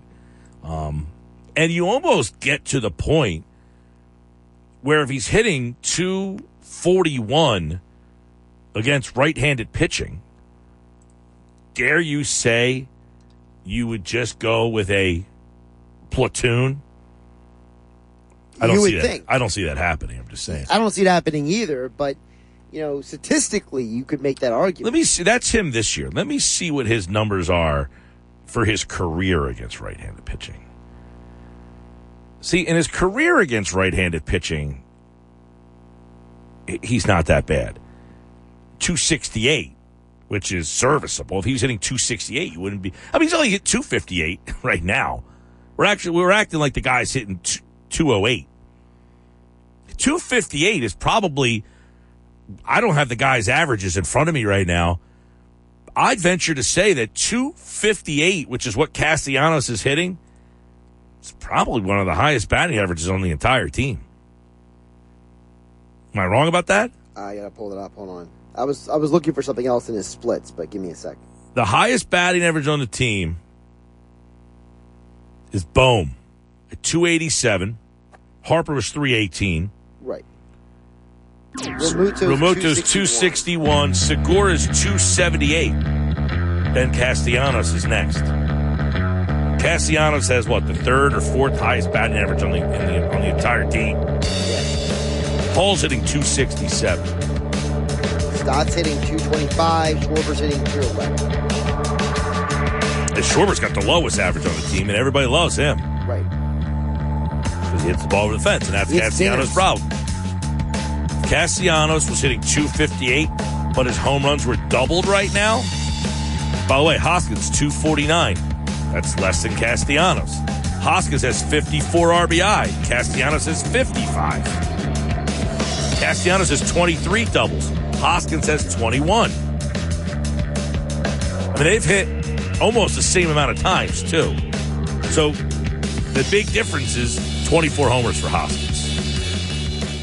97.3 ESPN presents The Sports Bash with Mike Gill. It's time for Football at 4 with Adam Kaplan. I have real confidence that our football operations can once again create a dominant football team. Powered by the Inside the Birds podcast. Now, live from inside the Matt Black Kia Studios. It's Football at 4. And Football at 4 is powered by the Inside the Birds podcast, and it is brought to you by the Gallery Bar, Book, and Games in Ocean Casino Resort for the football season.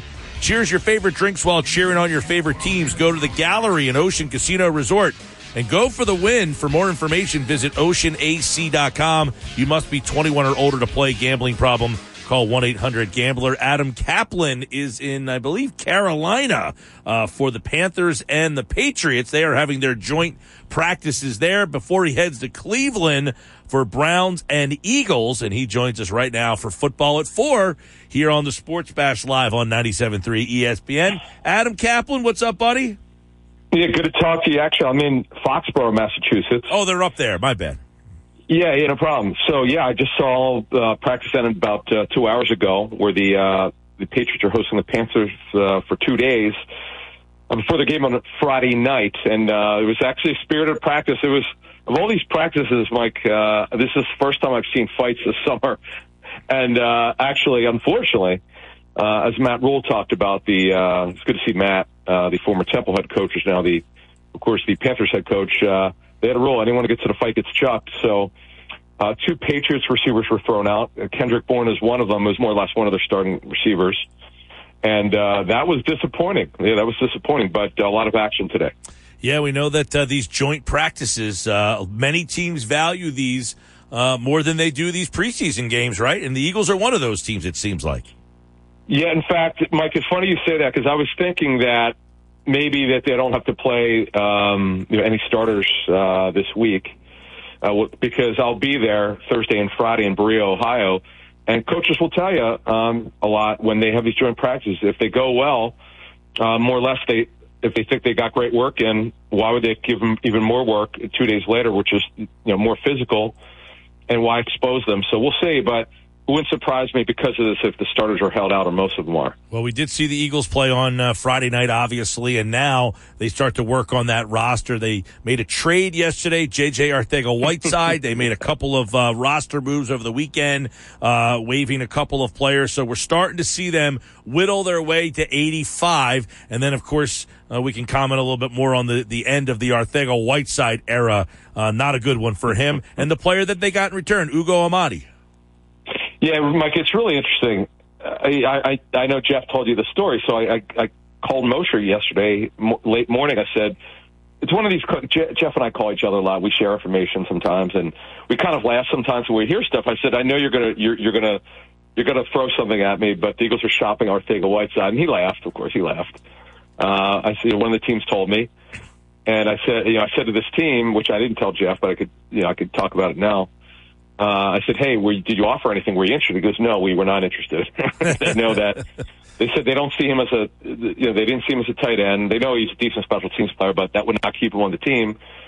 And because what you do is, at this time of year, Mike, it's interesting, because everybody has to drop 5 players, you have what are called trade calls. Every team talks with each other this time of year. They always do. And you want to know who are these players before you cut them, or see if there's any interest. Would you have any interest in these players? And they say no, which is almost certain to be the case. They waive them if they're not vested. If they're vested, their contract's terminated. So the Eagles, obviously were shopping them, and somehow, some way, the Seattle Seahawks like the player. They certainly don't need him as a receiver. The Seahawks are super deep at receiver. Tight end, I guess because he's making the conversion.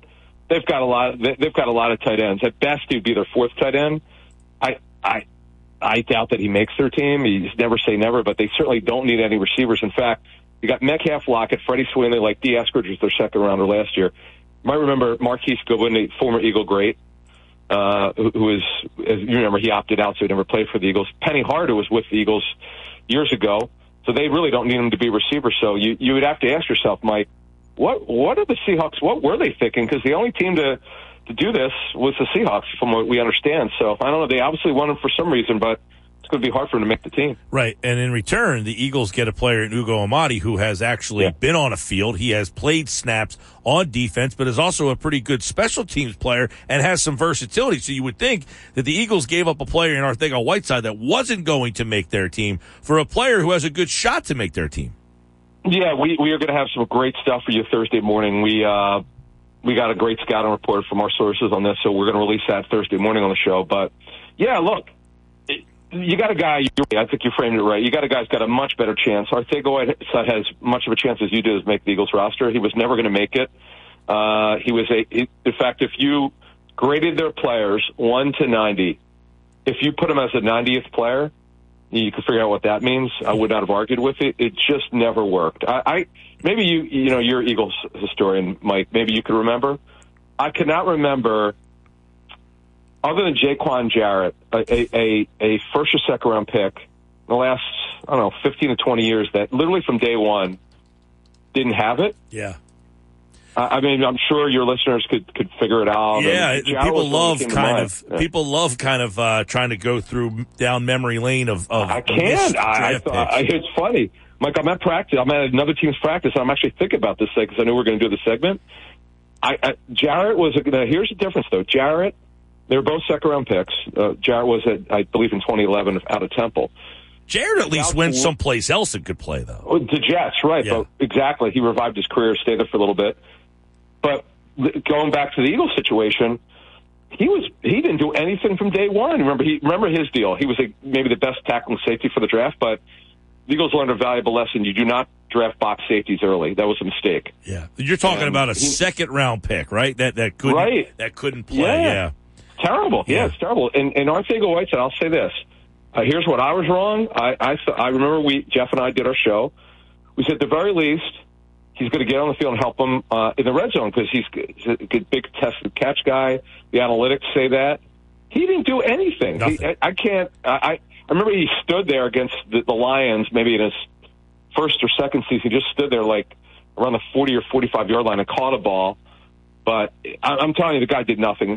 He was a very average special teams player, I was told, by the way. Just so you know, people are trying to blow him up as this great special teams player. I was told not true. Overrated by the media in that area. I mean, yeah, he could play. He's decent at it, but he's not great at it. And here's the thing, another thing. So many people around the league liked Arcega-Whiteside, believe it or not. There are a lot of people that Jeff Mosher and I talked to. We were actually at the Combine together. We're going to tell some stories on Thursday's show, which we're going to hold, but I'll just give you a little bit of a hint. You would be surprised at some of the comments we got, positive or negative, on Arcega-Whiteside. So to sum it up, Mike, a total bust. He completely missed. Yeah. I wish him well. He was a good guy from what I heard, but a very bad miss, and one of the reasons why they've had to address the receiver position lately. Absolutely. My names I could come up with would be Matt McCoy and Quentin Caver were two terrible second-round picks. There you go. Quentin Caver was a linebacker, right. And then the one, Matt McCoy, because the late, great Jim Johnson loved smaller linebackers, he also, that's a good one. I would say I'd have to go back and see how many games he started. Not many. Right, but my point is with Arcega-Whiteside, I can't remember a time that a guy was drafted for a specific purpose other than Jaquan Jarrett and literally did nothing. Zippo. I mean, it's hard to believe. And the other story, we reported this 3 years ago, the Eagles actually had a trade worked out. They're working with a trade with the Jets. If Mecole Hardman was going to be there when the Eagles were going to pick, the Eagles had a trade worked out with the Jets, and unfortunately the Chiefs took them, and the Jets backed out, and I don't recall now. This is 4 years ago, 3-4 years ago. I don't remember exactly what.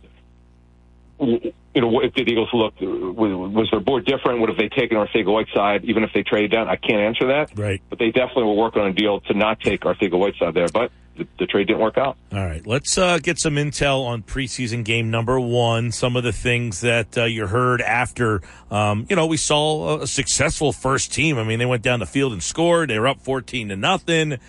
So what are some of the things that we heard, or you heard, I should say, about preseason game number 1?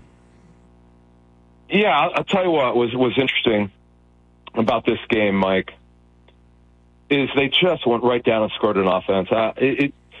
because coaches will tell you that they would love it, because most teams only want to play their starters if they use them in all 1 or 2 series, and that was the Eagles' plan coming in. And right when they went down the field, the head coach did the right thing, pull everybody out, which he did, except Juergens. He played for most of the first half. I think he might have even played in the second half. But nevertheless, look, they went right down and scored. It wasn't perfect. I know people are killing Hurts for a couple things. I think it's a little bit too strong. Still 6 for 6. Made an incredible throw to Watkins, where Watkins mirrored him. It was a great throw. My only issue is he had on the first check down to Sanders. He had got it wide open. He saw him, but he just didn't throw it. But other than that, he was really good. Oh, look, 6 for 6 is great. Their line was great. I know the Jets didn't play all their starters on defense, but hey, Sauce Gardner was out there. They executed well. Remember now, Landon Dickerson did not play. We know Kelsey did not play. Sua Pettis started. On defense, Milton Williams started for Hargrave. Their defense also looked good. I think, if you're an Eagles fan, both sides of the football look really good in terms of starters when they were in the game. Real quick, some quick Eagles news. Jimmy Moreland has been released, so some of their cuts are starting to come down. They got to get down, to 85? Yes, yeah. Jimmy Moreland, we were told, had a slight ankle injury, and he just came back. He just came back to practice. It's too bad because he's a guy they really thought that would push for that fifth quarterback job, but right. As we outlined, Josiah Scott's the one. He's the reason why he's not there anymore.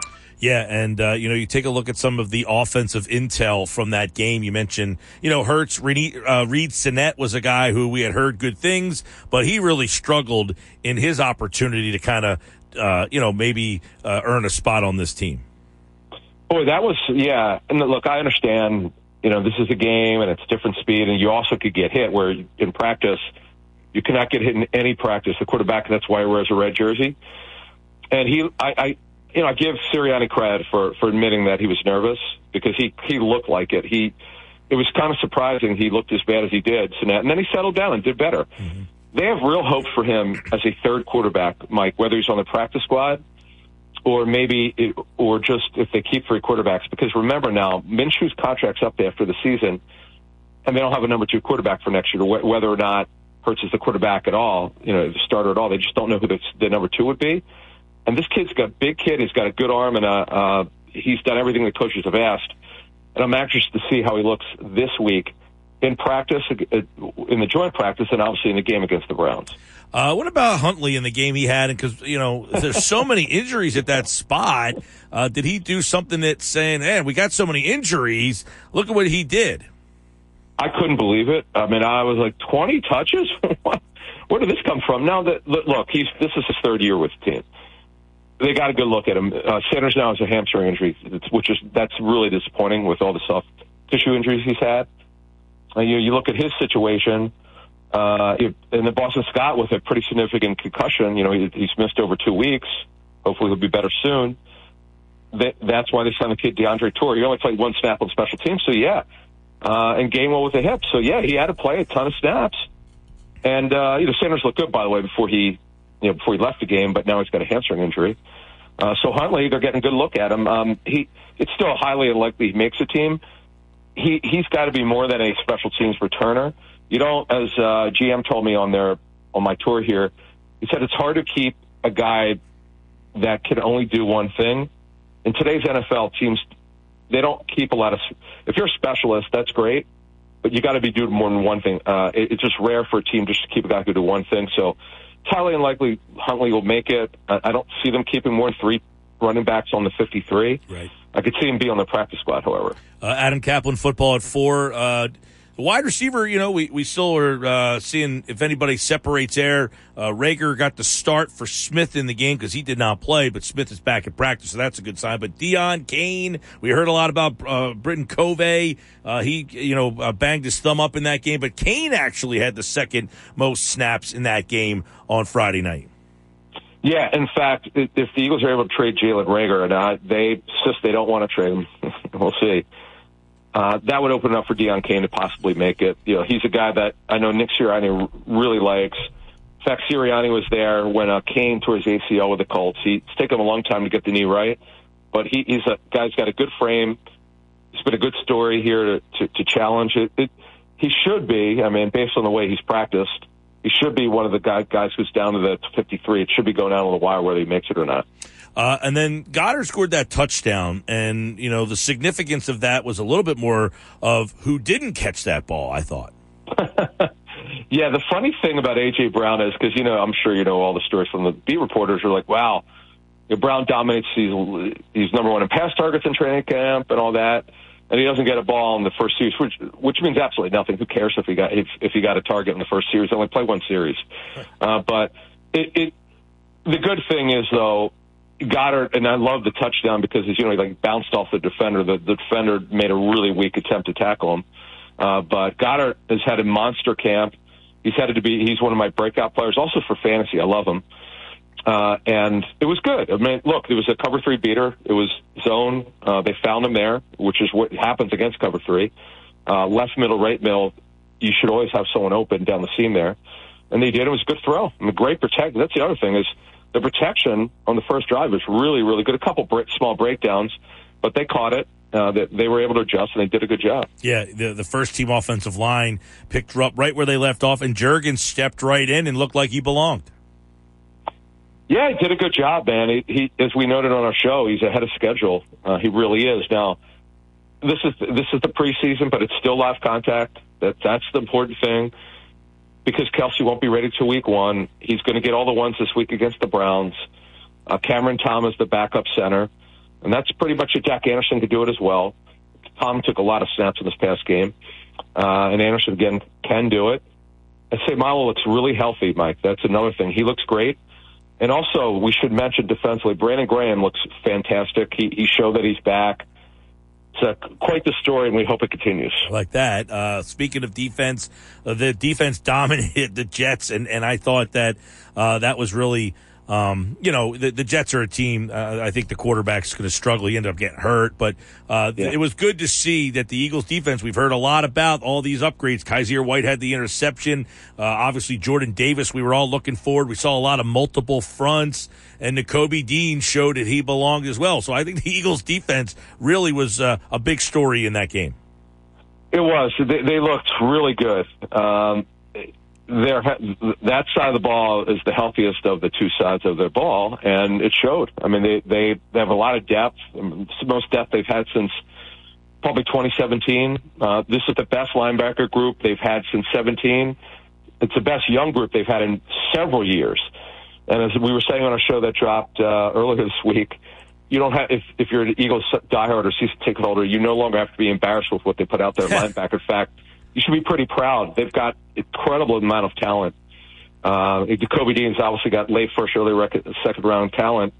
Went in the third round, and he was very physical in that game. Showed up, did a good job. 5 combined tackles, 4 solo. You mentioned the Kaiser White pick. He's had an excellent camp. He's been more physical than people thought because he's a smaller guy. As you know, he went to your school. And look, they played 3 down. They played 4 down. They disguised a little bit.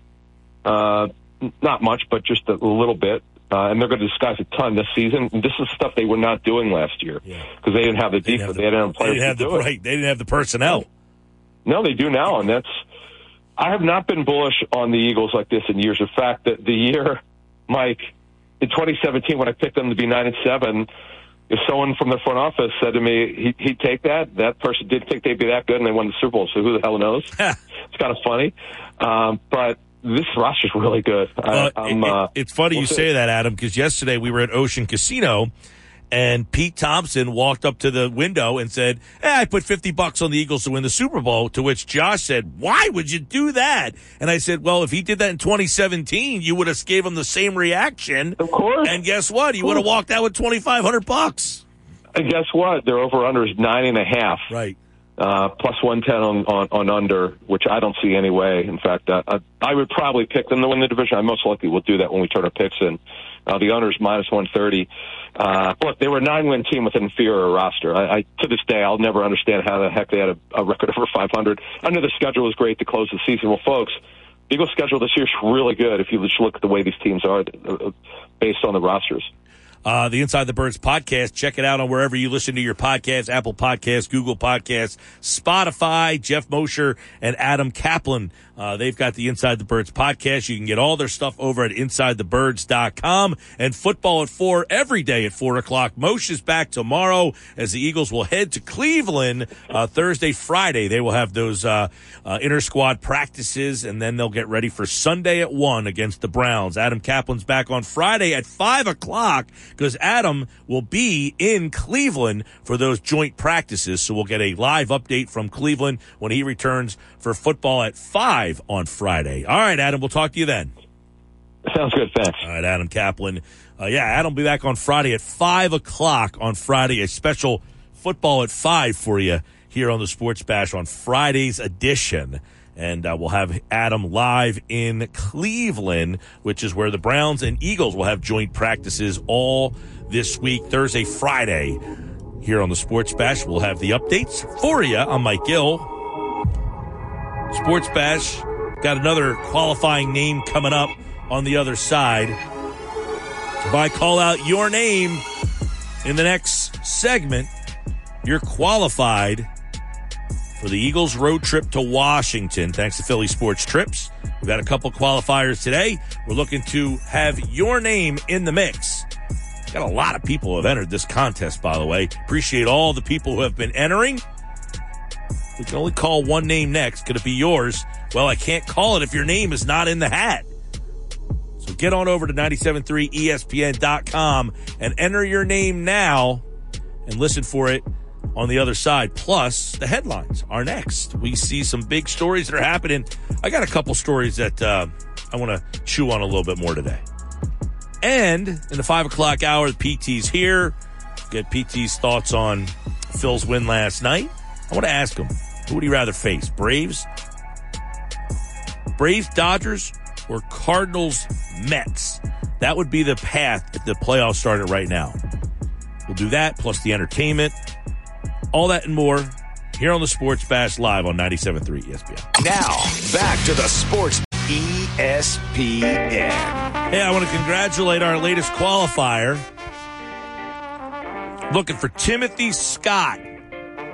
Tim Scott, if you're out there, you just qualified. You're entered for a chance to win the Eagles road trip to Washington to see the Eagles play at FedEx Field against Carson Wentz and the Commanders. Tim Scott will see you live over at Garden State Brewery Friday, August 26th for the Sports Bash, where one lucky winner is going to walk out with that trip for two, the tailgate party, and all the accoutrements, the tickets, the ride, the tailgate party from our friends at Philly Sports Trips. All right, get into today's headlines, which very interesting stuff that I've got today. See what you got. Well, I got three stories I definitely want to hit on if we can. You mentioned Adam Kaplan earlier about the Eagles and the betting and everything, so I wanted to get to you. The Eagles are one of the largest shifts at the sports books since the start of training camp. So there were several sports books in Vegas that had the Eagles at 8.5. They're up to 9.5. It's one of the largest jumps in either direction for the betting shift. Also among the shifts is Cardinals going from 9.5 to 8.5. The Commanders going from 7.5 to 8.5. The Panthers going from 5.5 to 6.5. And the Jets going from 5.5 to 4.5. Your thoughts? Well, the Eagles from 8.5 to 9.5. You just heard what Adam Kaplan said. He basically said, I don't see any way they don't win at least 10 games. The Jets, I mean, you lose your quarterback. You don't know for how long. The Cardinals don't have DeAndre Hopkins for, 6 weeks? 6 weeks. So that makes a little bit of sense. The Panthers got an upgraded quarterback, you would think. Yep. So apparently Baker Mayfield is worth one win. Oh, and the Commanders. John Kine was on KJM this morning, and he talked about how Carson Wentz is a significant upgrade to every quarterback that they had the last couple seasons. So I don't disagree with that. I think the Commanders could be that Eagles-like team from last year. The one that's like, hey, how the heck do they have 8 or 9 wins? I wouldn't be surprised. By the way, the most bet on over tickets right now in Vegas. Lions 6.5. Saints 8.5. Steelers 7.5, Jets 4.5, Dolphins 8.5. What's the Raiders? I didn't say Raiders. Lions, Saints, Steelers, Jets, Dolphins. What's the Raiders? Just asking. Let me scroll down. Kind of intrigued by the Raiders. The Raiders are currently 8.5. Gotcha. Wouldn't be surprised if they went over. They shouldn't have won. They won like 8 games last year. Didn't they? 9-8 games last year? The Raiders? Yeah, they made the playoffs last year. Yeah, and they should be a better team this year. They should. Yeah, they're like the Eagles for me. You know, they went out and got the best receiver in football, added that to a team that made the playoffs last year. The Eagles went out and got A.J. Brown. They made the playoffs last year. Those two teams, I think the Eagles did a little bit more than the Raiders did, but the Raiders made the playoffs last year. Oh, that division's ridiculous. In baseball, and some news of irony for you, Mike, the Padres have announced that September 7th will no longer be Fernando Tatis Jr. bobblehead giveaway day. Oh, wow. And instead has been changed the Juan Soto City Connect shirt giveaway. So what are they going to just give away the bobbleheads next year? I don't know, but apparently If they're... it doesn't have a year on the bobblehead, you can just package them up. According to Kevin Ace, who covers the Padres out there in San Diego, all he knows is that no one will see the bobbleheads this year. Yeah, they'll probably put them in storage, right? Yeah, they're just going to cross it off a line item for next year. Like, oh, we saved whatever they paid for bobbleheads. What do you think a team pays for that? Like, did you see the ring that PT has? Yeah. Dude, how much do you think that cost? Individually or in bulk? Because Well, I'm I'm sure saying- they got a discount in bulk. Like in bulk, There was right? what? Was like 10,000 of them given away? Still, whatever they paid, that was a real ring. I mean, how much do you think it was worth? Like 50, I know this. 100? I know this. We got rings for the team that won the World Series. Right. And I know how much they cost for each individual ring. Do you think it costs the same amount? If it did, that cost a lot. By the way, apparently I'm reading online that this Juan Soto giveaway is supposed to be like really cool because it's called a jersey. It's a shirt jersey. I like the giveaway that's coming up, but they're giving it to kids 14 and under at the Phillies game. Yes. The JT Real Muto, Yes. it's like the front of it is like his chest protector. Yeah. And then the back is like his jersey, but it's like a cooler. Right. I like that. Can I have one of those? PT, can you get me one of those? He got himself one of those rings somehow. Well, it's because he went to that game where they honored the 1980 team. No, he did. Yeah, but they weren't giving the rings out that day. Oh. He knows someone up there that held a ring for him. Oh, well, that. And let me tell you, I don't think that ring was cheap. No, it doesn't look cheap. No, it doesn't look cheap at all. I know. Was PT wearing it yesterday? The last time I saw, we had lunch on Friday. He had it on at lunch. Like my ring, we got rings for the team that won the World Series. Each player got a ring, and the coaches. My ring is in a safe spot. PT had his ring on. I'm not a ring guy, but I definitely appreciate the gesture. It was fantastic. It was beautiful. But it was expensive. That's why it's in storage right now. And I know how much that ring costs. If they paid that for 10,000 rings, now they might have got a discount for bulk, but still, even if you took $100 off of what we paid, that's still, I mean, A lot of money. yes. I was stunned at the quality of that ring. Now, I don't know what they pay for bobbleheads. What do you think costs more to make, a bobblehead or a ring? I'm assuming a ring. Oh, of course, that ring. Did you see the ring? I have seen the pictures of it. It's not even close. That ring, let's just say ballpark. The ring is in the ballpark of between 400 and 500. Wow. Yeah. All right. That's how much that ring would possibly be. Between $400 and $500. A bobblehead, maybe, they could produce those pretty quickly. I mean, Depends. It's the kind of bobbleheads up here. Is it the one with like the big, like they make these bobbleheads a lot more. I think it's supposed to be like the one over the Hamilton one. It's supposed to be like that one. Hamilton? It's supposed to be Josh, or is that Hank Blaylock? Oh, sorry. I went to a Phillies Rangers game in Texas. I ended up with a Hank Blaylock bobblehead.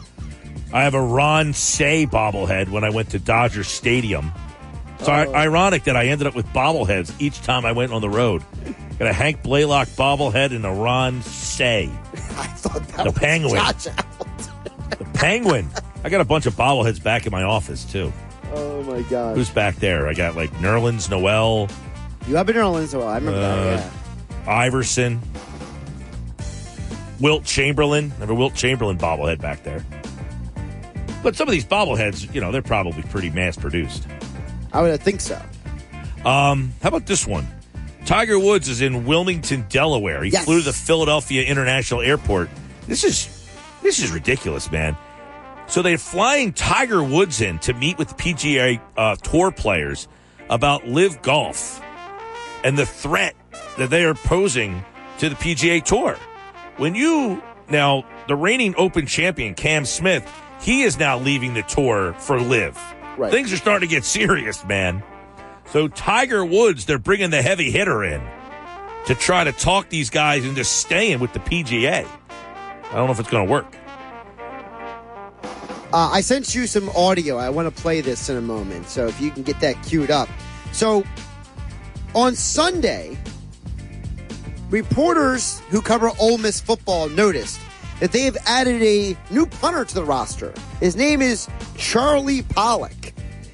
They also noticed the punter is listed at 6'1" and 250 pounds. Well, it turns out that Charlie Pollock was the number 13 punter in the nation in 2020. You know, that COVID year where everything went sideways? He had originally signed with Nevada at a high school, and he wasn't at Nevada anymore. And when they asked Lane Kiffin about it, this is his explanation for where they found Charlie Pollock, this 250-pound punter. Hey, you guys have also added a punter to your roster. Can you talk a little bit about him? Yeah, I don't know a whole lot about him. I think he was down at the frat house, like at a keg party or something, where they got him from. So we got some conditioning work to do with my guy. But we just said, hey, someone go find a punter around campus. And so we found one that actually used to punt in Division I. So, yes, he was at Nevada. Apparently, according to reports, him and Nevada didn't get along very well. He had trouble actually making the team because he was busy drinking. I wouldn't be surprised if teams did this more often. There was a guy who lived on my floor freshman year, and he was like the third string kicker. No, he never appeared in the game. He never did anything. But he just went around campus telling chicks he was on the football team. Good for him. He was the third string kicker. Does that qualify as being on the football team? Charlie Pollock apparently lost his starting job at Nevada before entering the transfer portal. The interesting thing was, like I said, he lost his job because apparently he was too busy drinking to make some of the practices on time. He'll fit right in at Ole Miss. He has 5 years of eligibility remaining because he didn't play a single game in Nevada. There you go. So, Lane Kiffin, you didn't just find your punter. He's got 5 years of eligibility to work with. Can he punt it like the guy on the Bills? Oh, nobody's that guy. Araizi is punt god, man. From San Diego State, I believe it was, or San Diego. Holy cow. 80-yard punt? 82. 82. I saw that video. I remember him. So he was the guy who made videos of himself punting and kicking and put them on YouTube. The NFL Network, Saturday night, Seattle-Pittsburgh exhibition game averaged 2.16 million viewers, beating Fox Major League Baseball coverage of the Yankees-Red Sox in the same window. Worth noting here, this is Anthony Krupe who tweeted this out. Fox reaches 40 million more homes than the NFL Network, yet more people watch Seattle and Pittsburgh play a fake football game than the Yankees and the Red Sox in a pennant race. Is that concerning? Well, I think it tells you the state of baseball in some ways, doesn't it? Like, listen, I was at an establishment on Saturday night in North Wildwood, and they had 3 games on all their TVs. They had the Phillies-Mets game, they had the NFL Network NFL game you just mentioned, and they had the UFC fights on ESPN.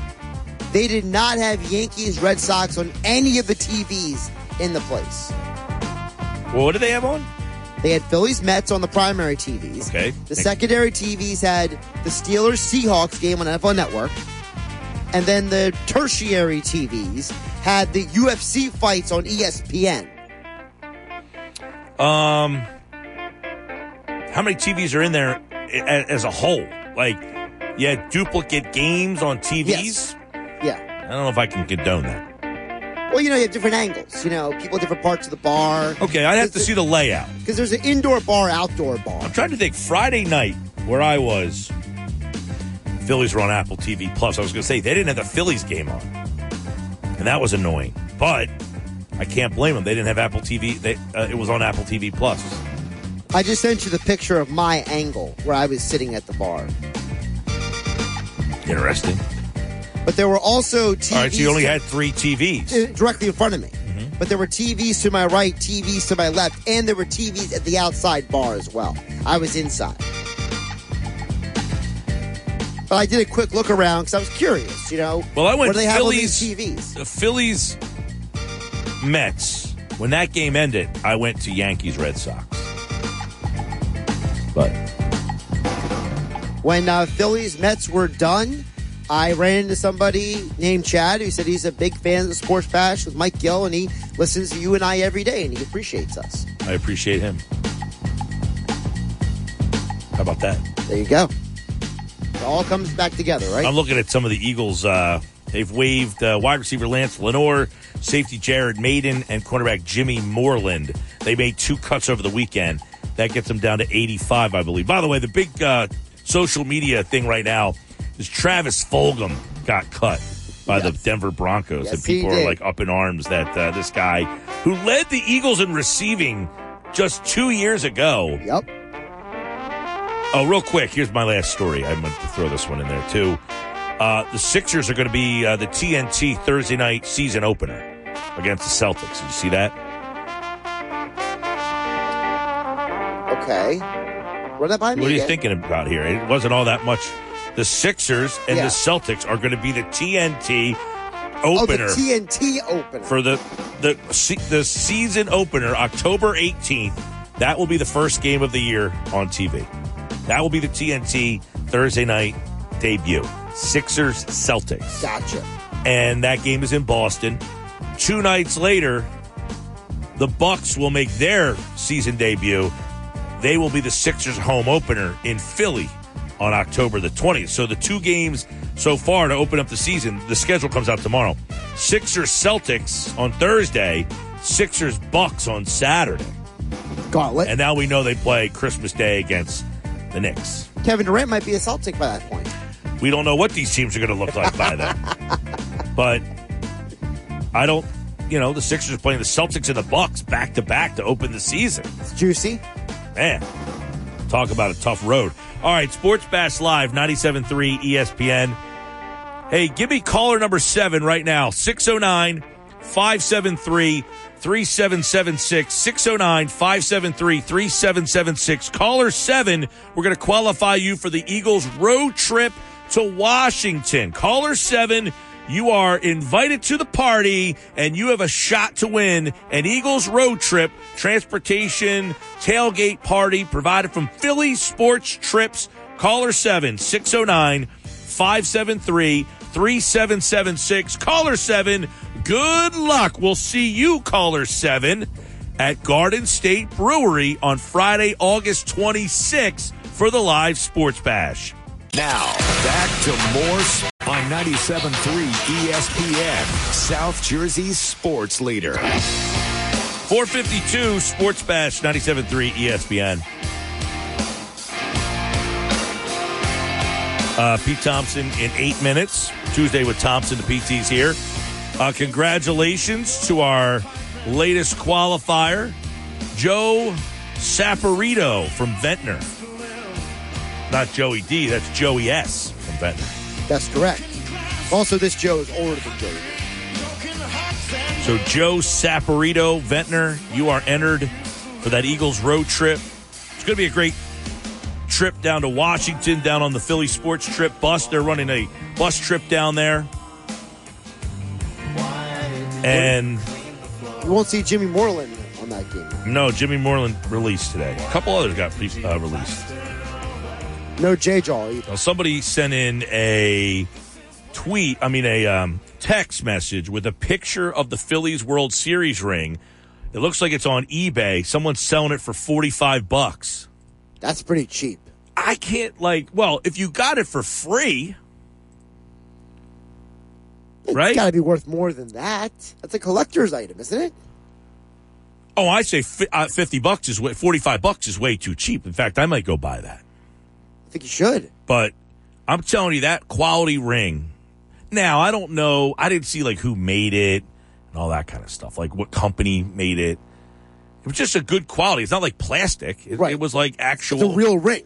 It's a real ring. Yeah. Yeah, it's not the plastic pop you got when you were a kid out of the machine that you dropped a quarter into, you turn around, and you see what plastic pop you got. Josh got a little too excited about a punt in Buffalo. Get real. I have to agree.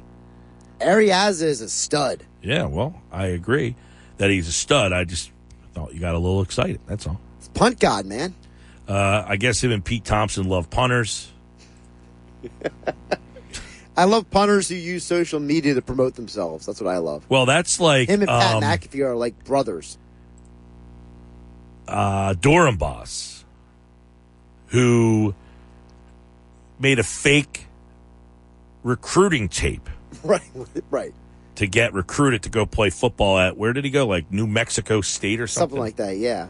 I don't remember what school he went to. But no, Ariaza actually had a legitimate scholarship and everything. So who's a better story of the fake recruiting tape? Oh, no, it's Dorenbos, 100%. No, the fake recruiting tape or the frat party beer keg stand guy?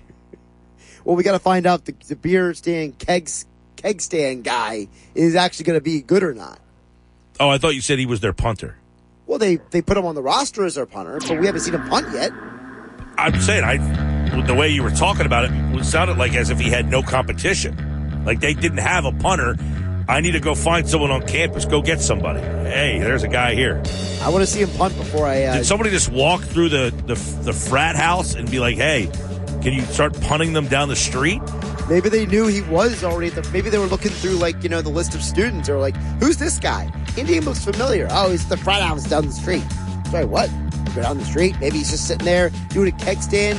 Hey, bro, you want to be on the football team? I don't think they would say bro. First. I don't think they were using bro at Ole Miss to go get him. Yeah, maybe not that. See, you're too excited about the punter. That guy's right. I agree. Travis Fulgham led the NFL in receiving yards week 4 through 8 of the 2020 season. He has not played an NFL game since. Unbelievable. This is the Sports Bash with Mike Gill on 97.3 ESPN. Now, live inside the Matt Black Kia Studios, here's Mike Gill. All right, 5 o'clock, Sports Bash, 97.3 ESPN. I'm Mike Gill. Pete Thompson's here for a Tuesday with Thompson. It is brought to you by the Gallery Bar Book and Games in Ocean Casino Resort this football season. Cheers your favorite drinks while cheering on your favorite team. Go to the Gallery in Ocean Casino Resort and go for the win. For more information, visit oceanac.com. Must be 21 or older to play. Gambling problem, call 1-800-GAMBLER. We'll be live every Monday at the Gallery Bar Book and Games at Ocean. Here on 97.3 ESPN for the Sports Bash. Each Monday, PT and I will be there live. You can join us there. And don't forget, I will call out another qualifying name coming up in about a half an hour from now. We got a lot of qualifiers. Joe Saporito in Ventnor was our most recent qualifier. So congratulations to him. If you want to qualify Go to 973ESPN.com, and all the details will be right there. The PT's here. It's a Tuesday with Thompson. The PT is in the house. What's going on, Peter?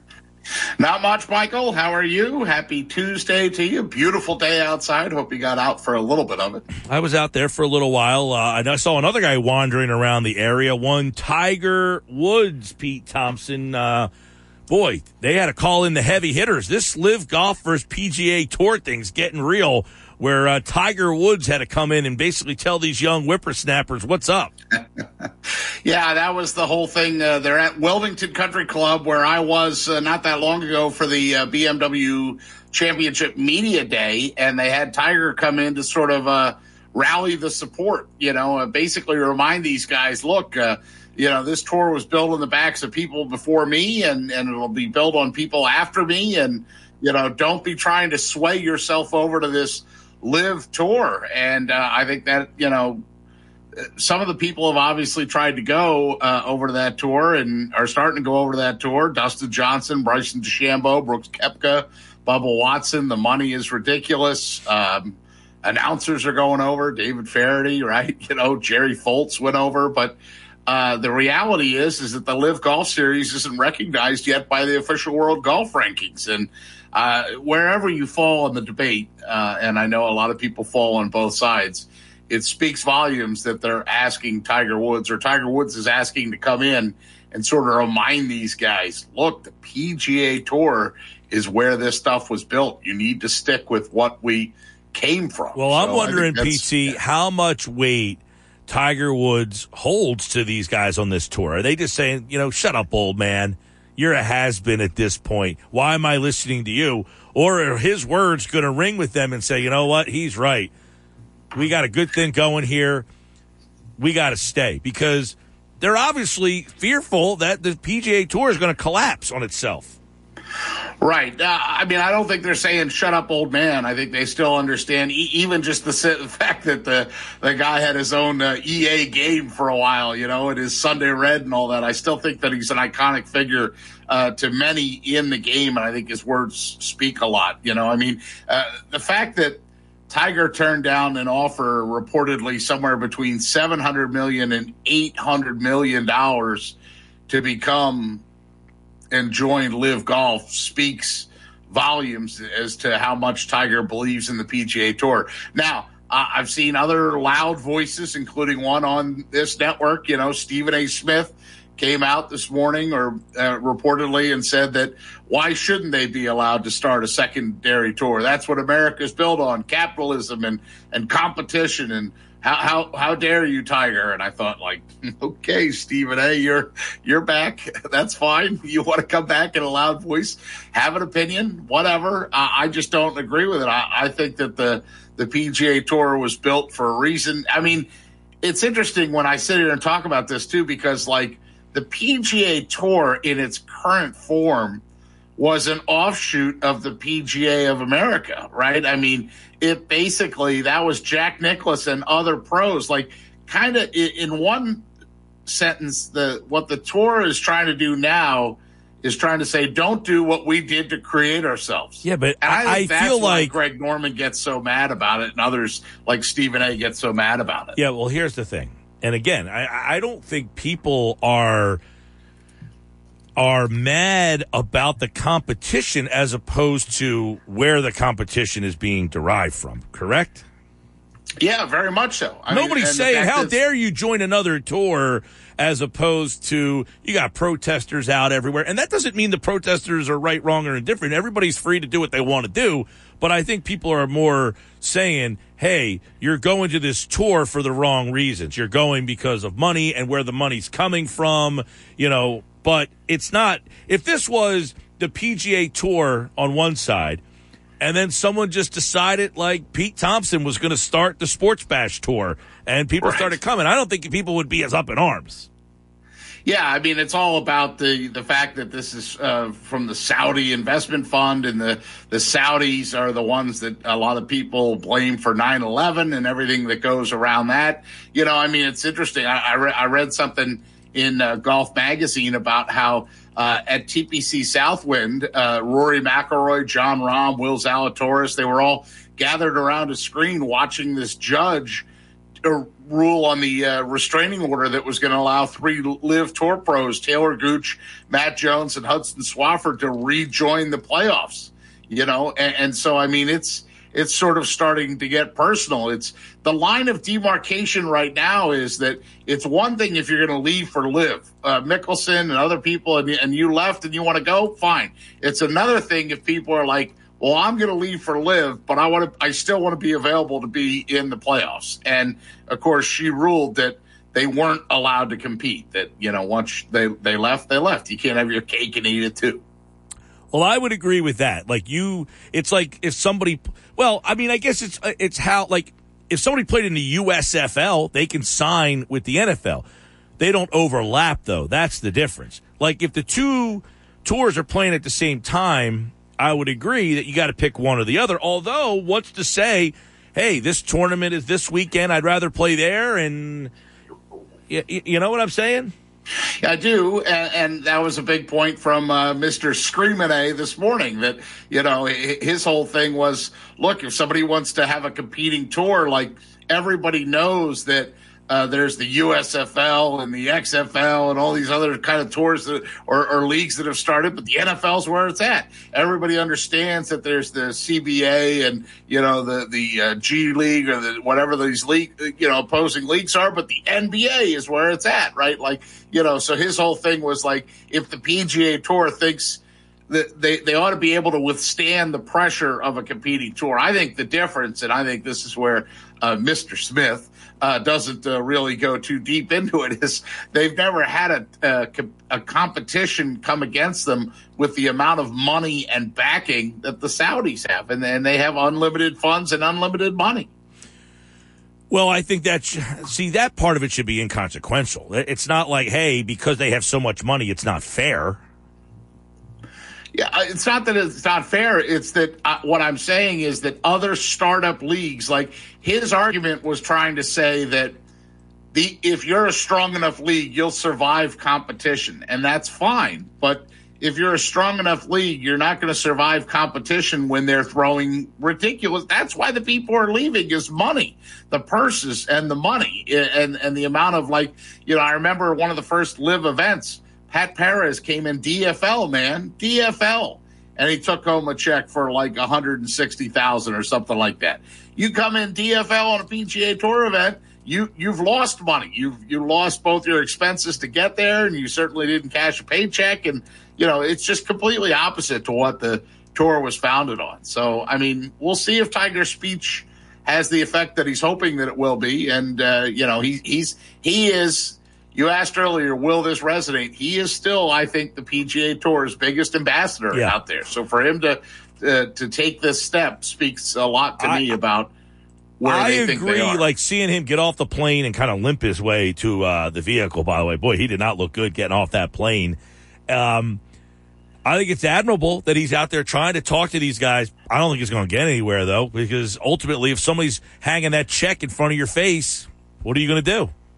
Yeah, the phrase is what? Money talks and Tiger doesn't walk. No, money talks and you know what walks, right? That wasn't bad, PT. Thank you. Right. Well, I think it is. It's funny because I was explaining the whole story to my girlfriend the other day, and she was actually intrigued by it. Wait a second, this is kind of like it is an interesting dynamic of here's this other league. And I was telling her how, they have no TV deal. No one wants to touch them right now. But eventually, if they have the bigger names, someone's going to ante up and say, hey, if you got Mickelson and Bryson DeChambeau and you've got Cam Smith, someone's going to say, we want you on our airwaves. Yeah, and their TV deal it's not the reason they don't have a TV deal on YouTube. But I'm saying the reason that they don't have one isn't for lack of trying. You know what I mean? Like they've reached out before. They reached out to Paramount Plus is what I've read that, and trying to get. But that's a big thing for me too. I mean, until they can grow past YouTube, I don't think people are going to take it serious. Like it's great that David Faraday is going over there. I mentioned Jerry Foltz before. I disagree with you on that. Place. I disagree with you on that. I feel like young people are watching YouTube, and I don't know that they really put a lot of effort into getting a TV deal. Well, your point, that's a valid point. I mean, yes, people don't watch broadcast TV per se. They're going to watch something on their phone, whatever they can watch on their phone. And YouTube, you're going to watch on your phone. You're not going to watch YouTube, generally speaking, on your giant TV. I don't agree with that either. This morning, for instance, I was watching something on YouTube, and my girlfriend's son said, "Are you watching the television?" And I said, "No, you can take it over." And he said, "Oh, you're watching YouTube?" I said, "Yeah." So, to me, I watch stuff on YouTube. Now, I like to put it on for instance, we do broadcasts, live games. They're on YouTube. People are used to using that outlet as a place to watch games and sports now. And what I was watching is a radio broadcast. Most radios, we used to do our show live on video. People are used to watching things. So I don't think the Live was all that worried about getting a television deal off the jump. I think if somebody calls them and says, "We will pay you to get on our airwaves," I don't think they're going to be like, "Hey, we want to be on your airwaves. We're going to pay you to be on your airwaves." No, they'll just stay on YouTube. Well, I think they're still trying to get onto a broadcast network, though. I still think that brings them some more legitimacy than just on YouTube. I see your point, yes, and I do know that that's where a lot of the trending and viewing habits are going, is YouTube TV and finding stuff on your phone and watching it in that format, or is, in your case, watching it on your YouTube TV enabled. And a lot of people are going in that direction too as they cut the cord. I just think this, Live Golf isn't going anywhere. They've got a ton of money behind them. They've got a ton of momentum behind them. That was just a 3-putt. Those two guys not winning their case to be able to be in both, have their feet in both the playoffs and Live Golf. That's just a 1-3 putt. Then you move on to the next hole and try to make par. So this is going to continue. J and AC chimes. He says, "Guys, Mike, you're right. YouTube is all we watch in my house. My parents stream live cams from all over the world. Not many people I know watch normal TV anymore." I think that's a little, there are people who sit there, Pete, and just watch. They'll put like live cams in of places around the world and just like people watch. You ever see that? Where sure. Very much. Yeah. I see it right in the radio studios where you and I work all the time. You walk out there and there's a live stream of the Atlantic City Boardwalk, right? Or how many people have watched or will daily watch like a giraffe's birth is coming, or the pandas are being born, or we're going to, the animal things are big. The people watching is big on YouTube. Sure, people watch stuff all the time, but to James' point and we're starting to see other leagues slowly and gradually get away from being on network television or cable TV and going to streaming services. So I think the Live, for where they are right now, I don't think they really care. Hey, we're not even worried about that. That'll come because of the names that we're bringing to our tour. Yeah, I think they're building their momentum. I think they got plenty of money behind them. I think that they had their protesters and all that stuff at the event that was up at Trump National up in North Jersey. And I think that... Well, they're going to keep getting them whenever they're in American golf courses. They're not many. They don't have many events in the States. But whenever they do, they'll probably have protesters out there voicing their displeasure. But here's the problem. The Live Tour is essentially like the USFL, but with bigger names, because they're not playing for anything. They're not playing for points. They can't get on, so they can no longer play in, we don't think anyway, in the major championships, because you have to accumulate points to get there, and those events are not allowing them to be. So at what point are people going to say, I'm just watching an exhibition? I don't know. And you're talking about big money and you're talking about big names. The latest big name that reportedly is leaving the PGA Tour and going over to the Live Tour is the last Open Championship winner, Cameron Smith. Now, Cameron's got a bad hip, so he's not going to be at the BMW Championship in Wilmington, Delaware. He's got a hip issue. But that's he's reportedly already signed a contract with Live Tour for north of $100 million. I mean, this guy wins the Open over at St. Andrews, and now he's going to go over and go to the Live Tour. And the Live Tour is growing. 14 global events, $405 million in prize money. I mean, they're not going away. No, they're not. And that's why I say I don't think they care whether they have a TV deal right now, because I think they know eventually someone's going to cave in and come to them and say, all right, you've got all the big names. What will it take? And then at that point, you wonder if some of these major events will start to say, well, they got all the bigger names. We need them in the Masters. We need them at the U.S. Open. We need them at the British. Well, and that's what everybody's been waiting with bated breath to see. Like, the initial reaction to those events when the Live Tour first gained steam was, well, look, these, like, for example, Mickelson played in the PGA Championship. Mickelson played in the Open, right? I mean, he's got status in those, but how will that go moving forward? Now, the Masters is an invitation tournament. It's always been an invitation tournament, so they can pick and choose who they want to be at Augusta. But the other three of the majors, certainly that has yet to be determined. And, the RNA is going to have something to do with it. It used to be called the European Tour. Now it's the DP Tour. There's all kinds of things swirling around. It every day it seems like there's a little something different.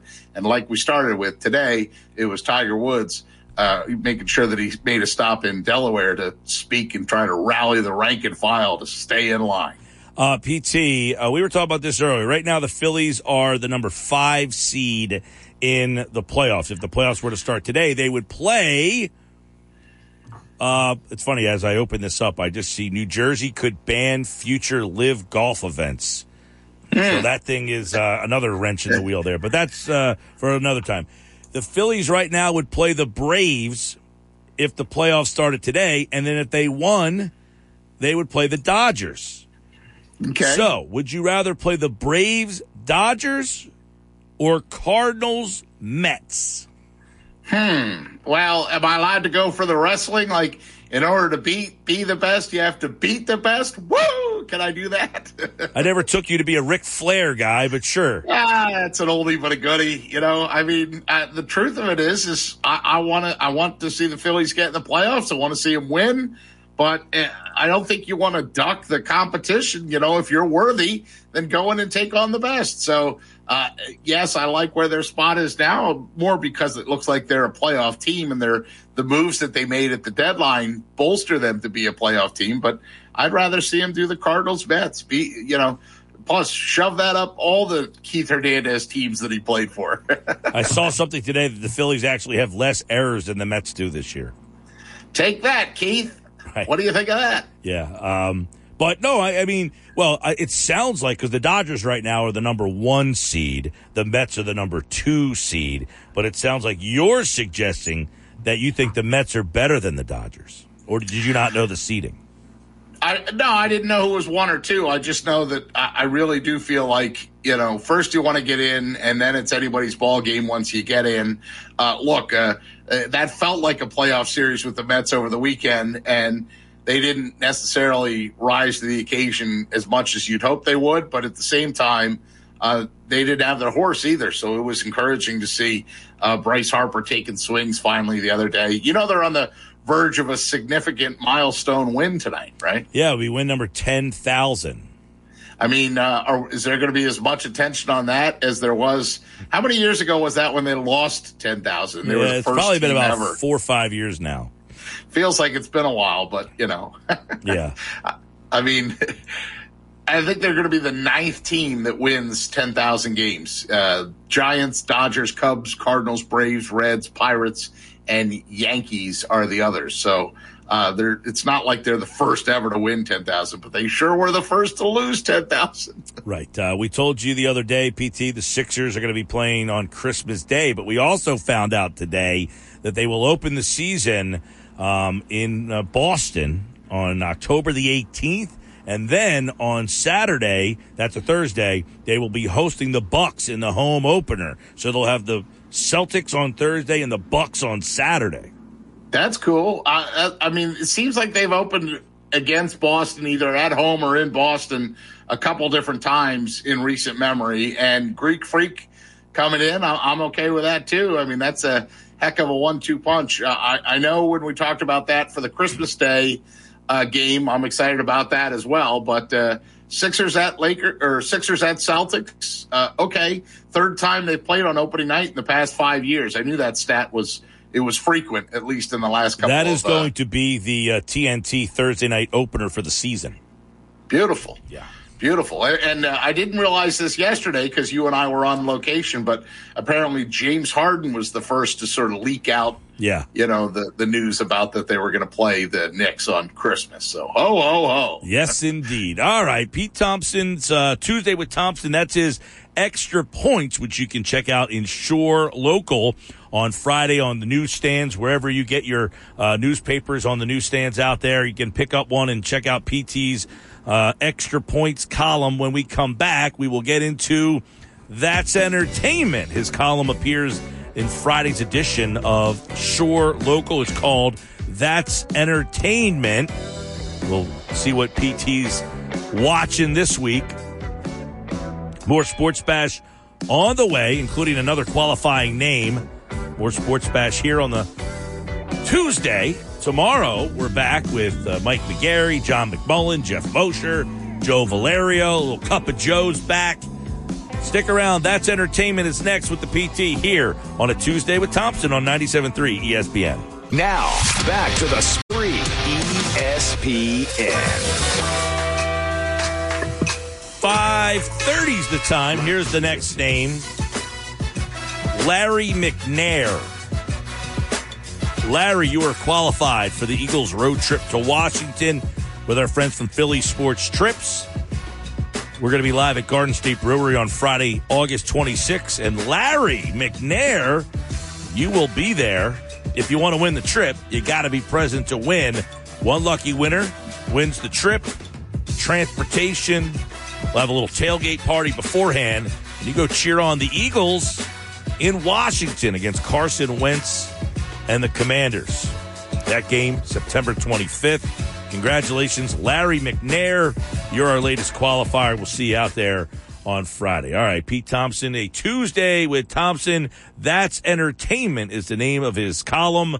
And let's see what PT's watching this week. A couple of offerings for our listeners out there. PT, I know everybody was talking about the end of Better Call Saul, right? So much so that I had to write about it as well. I wrote Goodbye to Better Call Saul, and I started off the column by saying, I have to admit it's weird to compose a headline for a series that I haven't watched one episode yet. I mean, I've never seen an episode of Better Call Saul, and the double down on that is that I've never seen an episode of Breaking Bad. So before you flog me for that, I feel like it's only right to watch Breaking Bad first and then turn your attention to Better Call Saul. But Better Call Saul is actually a prequel, so. Okay. So I could watch it in the opposite order then? I guess so. I mean, theoretically, it's a prequel, so I guess you could watch it first, right? Yeah. I mean, they're both on my to-watch list. It's when something is that prevalent in entertainment media, you know it's a big deal. And obviously the end of Better Call Saul, there's a lot of people watching it, including I know yourself. So. Well, I'm watching Better Call Saul now. I'm in like season 4, so I'm getting close to the end. I saw Breaking Bad. I got to admit, I didn't see Breaking Bad when it was in first run. Okay. So I waited a little while, but once I started which I think sometimes can be a good thing. You know what I mean? I think I've spoken on here before how I watched the entire first season of Only Murders in the Building after it had already run, so I was able to just binge watch all 13 episodes and loved it and thought it was great. And then this season, I'm watching season 2, and it pisses me off that I have to wait each Tuesday for a new episode. I get frustrated having to wait. I want to just roll right into the next one. It is interesting, and like, you know, you think about network television, who has basically done away with sitcoms and shows because people want to be able to watch them binge style. I used to describe in the classroom to the students what it was like, what the concept of a cliffhanger was like. And of course, there was no greater cliffhanger in television than Who Shot JR, and how that ended. And they went on break and hiatus, and it was on the cover of People magazine. It was on the cover of all the newspapers. Everybody was trying to figure out who shot JR. That was a huge deal back in the day. I mean, Larry Hagman went to England, and the Queen of England was like, I say, Mr. Hagman, could you tell me who shot you? She wanted to know as well. But nowadays, you just wait 30 seconds and the next episode will run. So, yeah, it's interesting. I mean, I've actually, and I'm an old guy, I'm 51, but I now do not like waiting. But, you do what you got to do. Hey, while we were in commercial break, I saw this news pop up.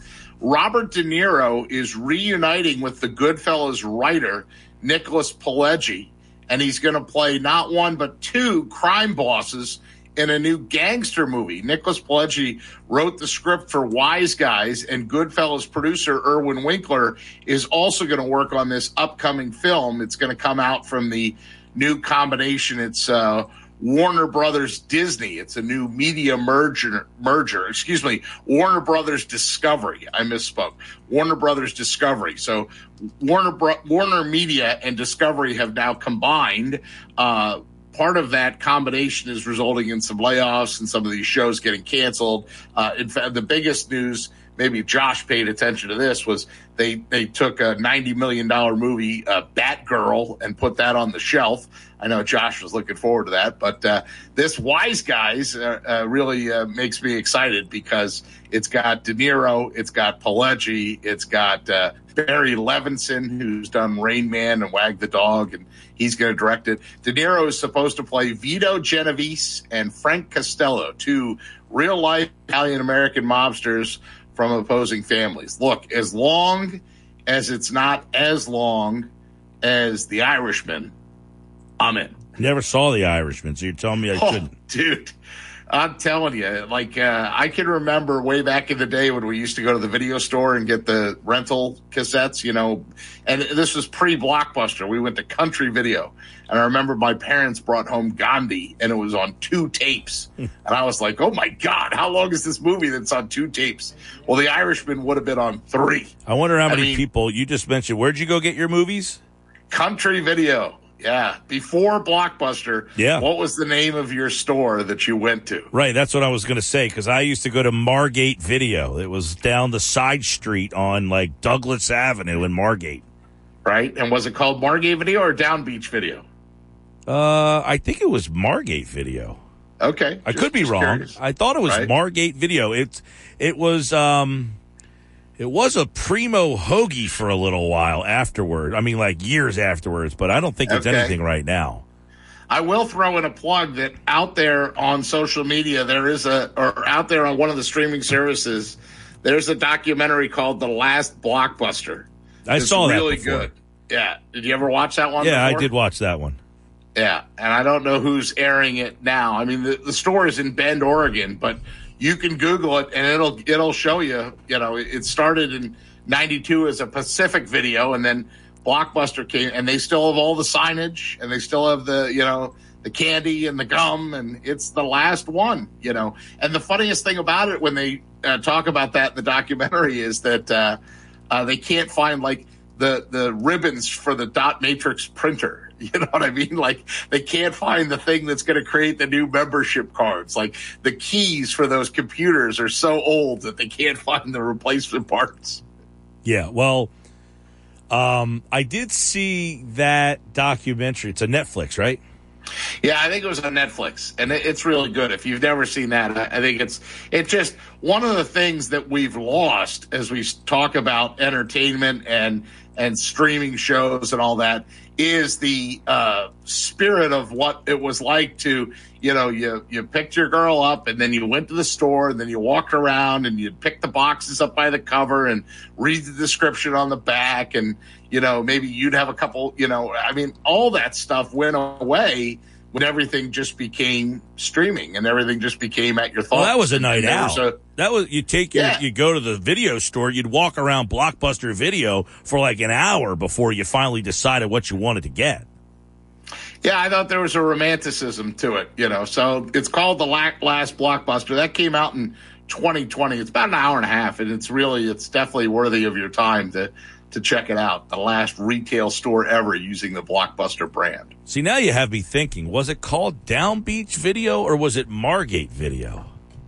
I'm sorry, I don't, I didn't grow up here, so I'm not 100% sure, but it feels like it would be something that would be called Down Beach Video, since that was such a popular name for a lot of those stores, or a lot of the places that were in Margate at that time. Now, when I was growing up in Sea Isle, when I moved down to the Jersey Shore, it was Starlight Video in Sea Isle. That was over across the street from Kix in the same plaza as the Acme. I think it was, by the way, I think it was Down Beach Video on I think it was on Frontenac Avenue. What did I say? Douglas Avenue? I think it was on Frontenac Avenue. All right. But so the Down Beach, I am right. Interesting. Yeah, good call, PT. Sorry about that. Thank you. No, that's I know this. I mean, if you're of a certain age, like our first VCR was a top-loading VCR, right? You had to put the thing in and then push it down like you were closing a toaster or something like that. And then the second thing is you had to pay, you paid like $25 to become a member of this video store, but they would give you 10 free rentals to start off your membership. And I can remember some of those rentals that I think Ferris Bueller was one of the ones that we first rented. I definitely know in there that my brother pushed hard for Risky Business, and my parents afterwards, we watched it as a family, and my parents afterwards are like, Peter shouldn't have been watching that. And I'm thinking, this is the greatest movie ever. All right, so I got some text messages. It was Down Beach Video, and Ventnor had West Coast Video. Oh, West Coast was very popular. West Coast Video, not only was they got pushed out, I think, by Blockbuster once Blockbuster grew so big, but the West Coast Video chains also had a lot of the early ticket masters in them. So I can remember sleeping outside of a West Coast Video in a sleeping bag or a blanket or a chair or whatever, waiting to go get tickets for a concert. The Down Beach Video was like a tiny little place. It was like a local joint. Not West Coast, I don't think was. Yeah, that's a franchise. I mean, that's West Coast was bigger. Yeah, Down Beach Video was the size of the studio I'm in right now. Yeah, I mean, agree. It had like one of every movie, and if that movie wasn't there, you were out of luck. You were cooked. Well, and that's why the Blockbusters, when they came out, were so successful so quickly. Was they always had the popular movie in stock, and they had a bunch of copies of it too. If something came out, it was hot. Yeah. They would have 10 to 12 copies of it, and you almost were for sure you were going to get that movie. All right, let's hit on a couple more. What's this, a league of their own? I keep seeing a lot of this. Well, make your choice accordingly. It is not the Tom Hanks, Gina Davis, Lori Petty movie. It's not Penny Marshall's 1992 film. It's based on the story, sort of. It follows in the footsteps. It's women who are fighting to play professional baseball at the height of World War II. It's the All-American Girls Professional Baseball League. However, this is also not 1992 anymore, and this is told in the 2022 version, which has a lot to do with some of the serious themes like sexuality and race. So I enjoyed it. I watched it on Amazon Prime. Our friend Damian Musiani has a small role in it and popped up in one of the scenes. So, and on Amazon Prime, you watched some stuff on Amazon Prime, right? Before shows? I have seen, that's where I watch The Americans. Right, and you're familiar with the X-ray feature. Like if you're ever watching a scene, you can hit pause and the names will pop up of who the actors are. I think that's the coolest thing that Amazon Prime has going for it. So I paused the scene the other night. I was watching it with Susan. She wasn't watching it as actively as I was, but I said, I want you to see this and see if you recognize anybody. And he comes out. By the way, his credit is this. It says, Damian Musiani, Italian waiter. Perfect casting. But she immediately started smiling because she goes, oh my God, that's Damian. And of course, he's with two of the leads, Abby Jacobson and Darcy Corden, who are two of the main lead characters in it. So I enjoyed it. It's a league of their own. It's sort of a retelling of it. I think they're going to have a season 2 of it. And, it's not Disney-fied. It's, I think, probably closer to the story that maybe Penny Marshall really wanted to tell, but nobody was going to talk about in 1992. All right. What else is streaming that we should check out, PT? Well, since I had to fork over and sign up for that Apple TV Plus, I might sneak in real quick. I found out that they've got the Snoopy Show and Snoopy in Space. I don't know if you're a big Snoopy guy, but for me, Snoopy, Woodstock, heck yeah, I'm gonna check that out before it goes away. And I watched the Orville. I finally watched the conclusion of that. That's something that started out on regular TV on Fox. And it's funny because, people always think of Seth MacFarlane with like a Family Guy or American Dad or Ted. But this is sort of like it's dramedy is what it is. I mean, it has some comedy in it, but it's set in space. And I really enjoyed the storytelling in it. So I would urge people to try and give that a look. That's now on Disney Plus, too. It was on Hulu, just the third season, and now they've blended all the seasons over into Disney Plus. So, and we know Disney Plus is now beating Netflix, so everybody should have Disney Plus. Okay, what's on the big screen now? I finally went and saw Minions: The Rise of Gru last week, and the funny thing about it is I had lunch in the afternoon. This was, I think, last Wednesday I went and did this, and then I was like, oh, there's a 2:35 showing of Minions. I'll go see this. Gil, who do you think was in the movie theater for a 2:35 showing of Minions? No clue. I mean, it was like all 4 to 10-year-olds max. And it wasn't even parents. It felt like grandparents. Like the grandparents were taking the grandkids out. Like I sat in a row of 8. There was 6 kids, a grandmom, and me, right? All the way on the end seat. Jeez. And I thought, this is going to be terrible. They're all going to be yelling and screaming. But they were riveted. And it was encouraging for me to see young people at the movies. So that's still out there. I'd like to see Bullet Train maybe before it goes away with Brad Pitt. And if you're an E.T. fan, and I don't know if you are or not, Mike Gill, but it's the 40th anniversary of E.T. Phone Home. So they're playing it in IMAX over there at Tilton Square Theater.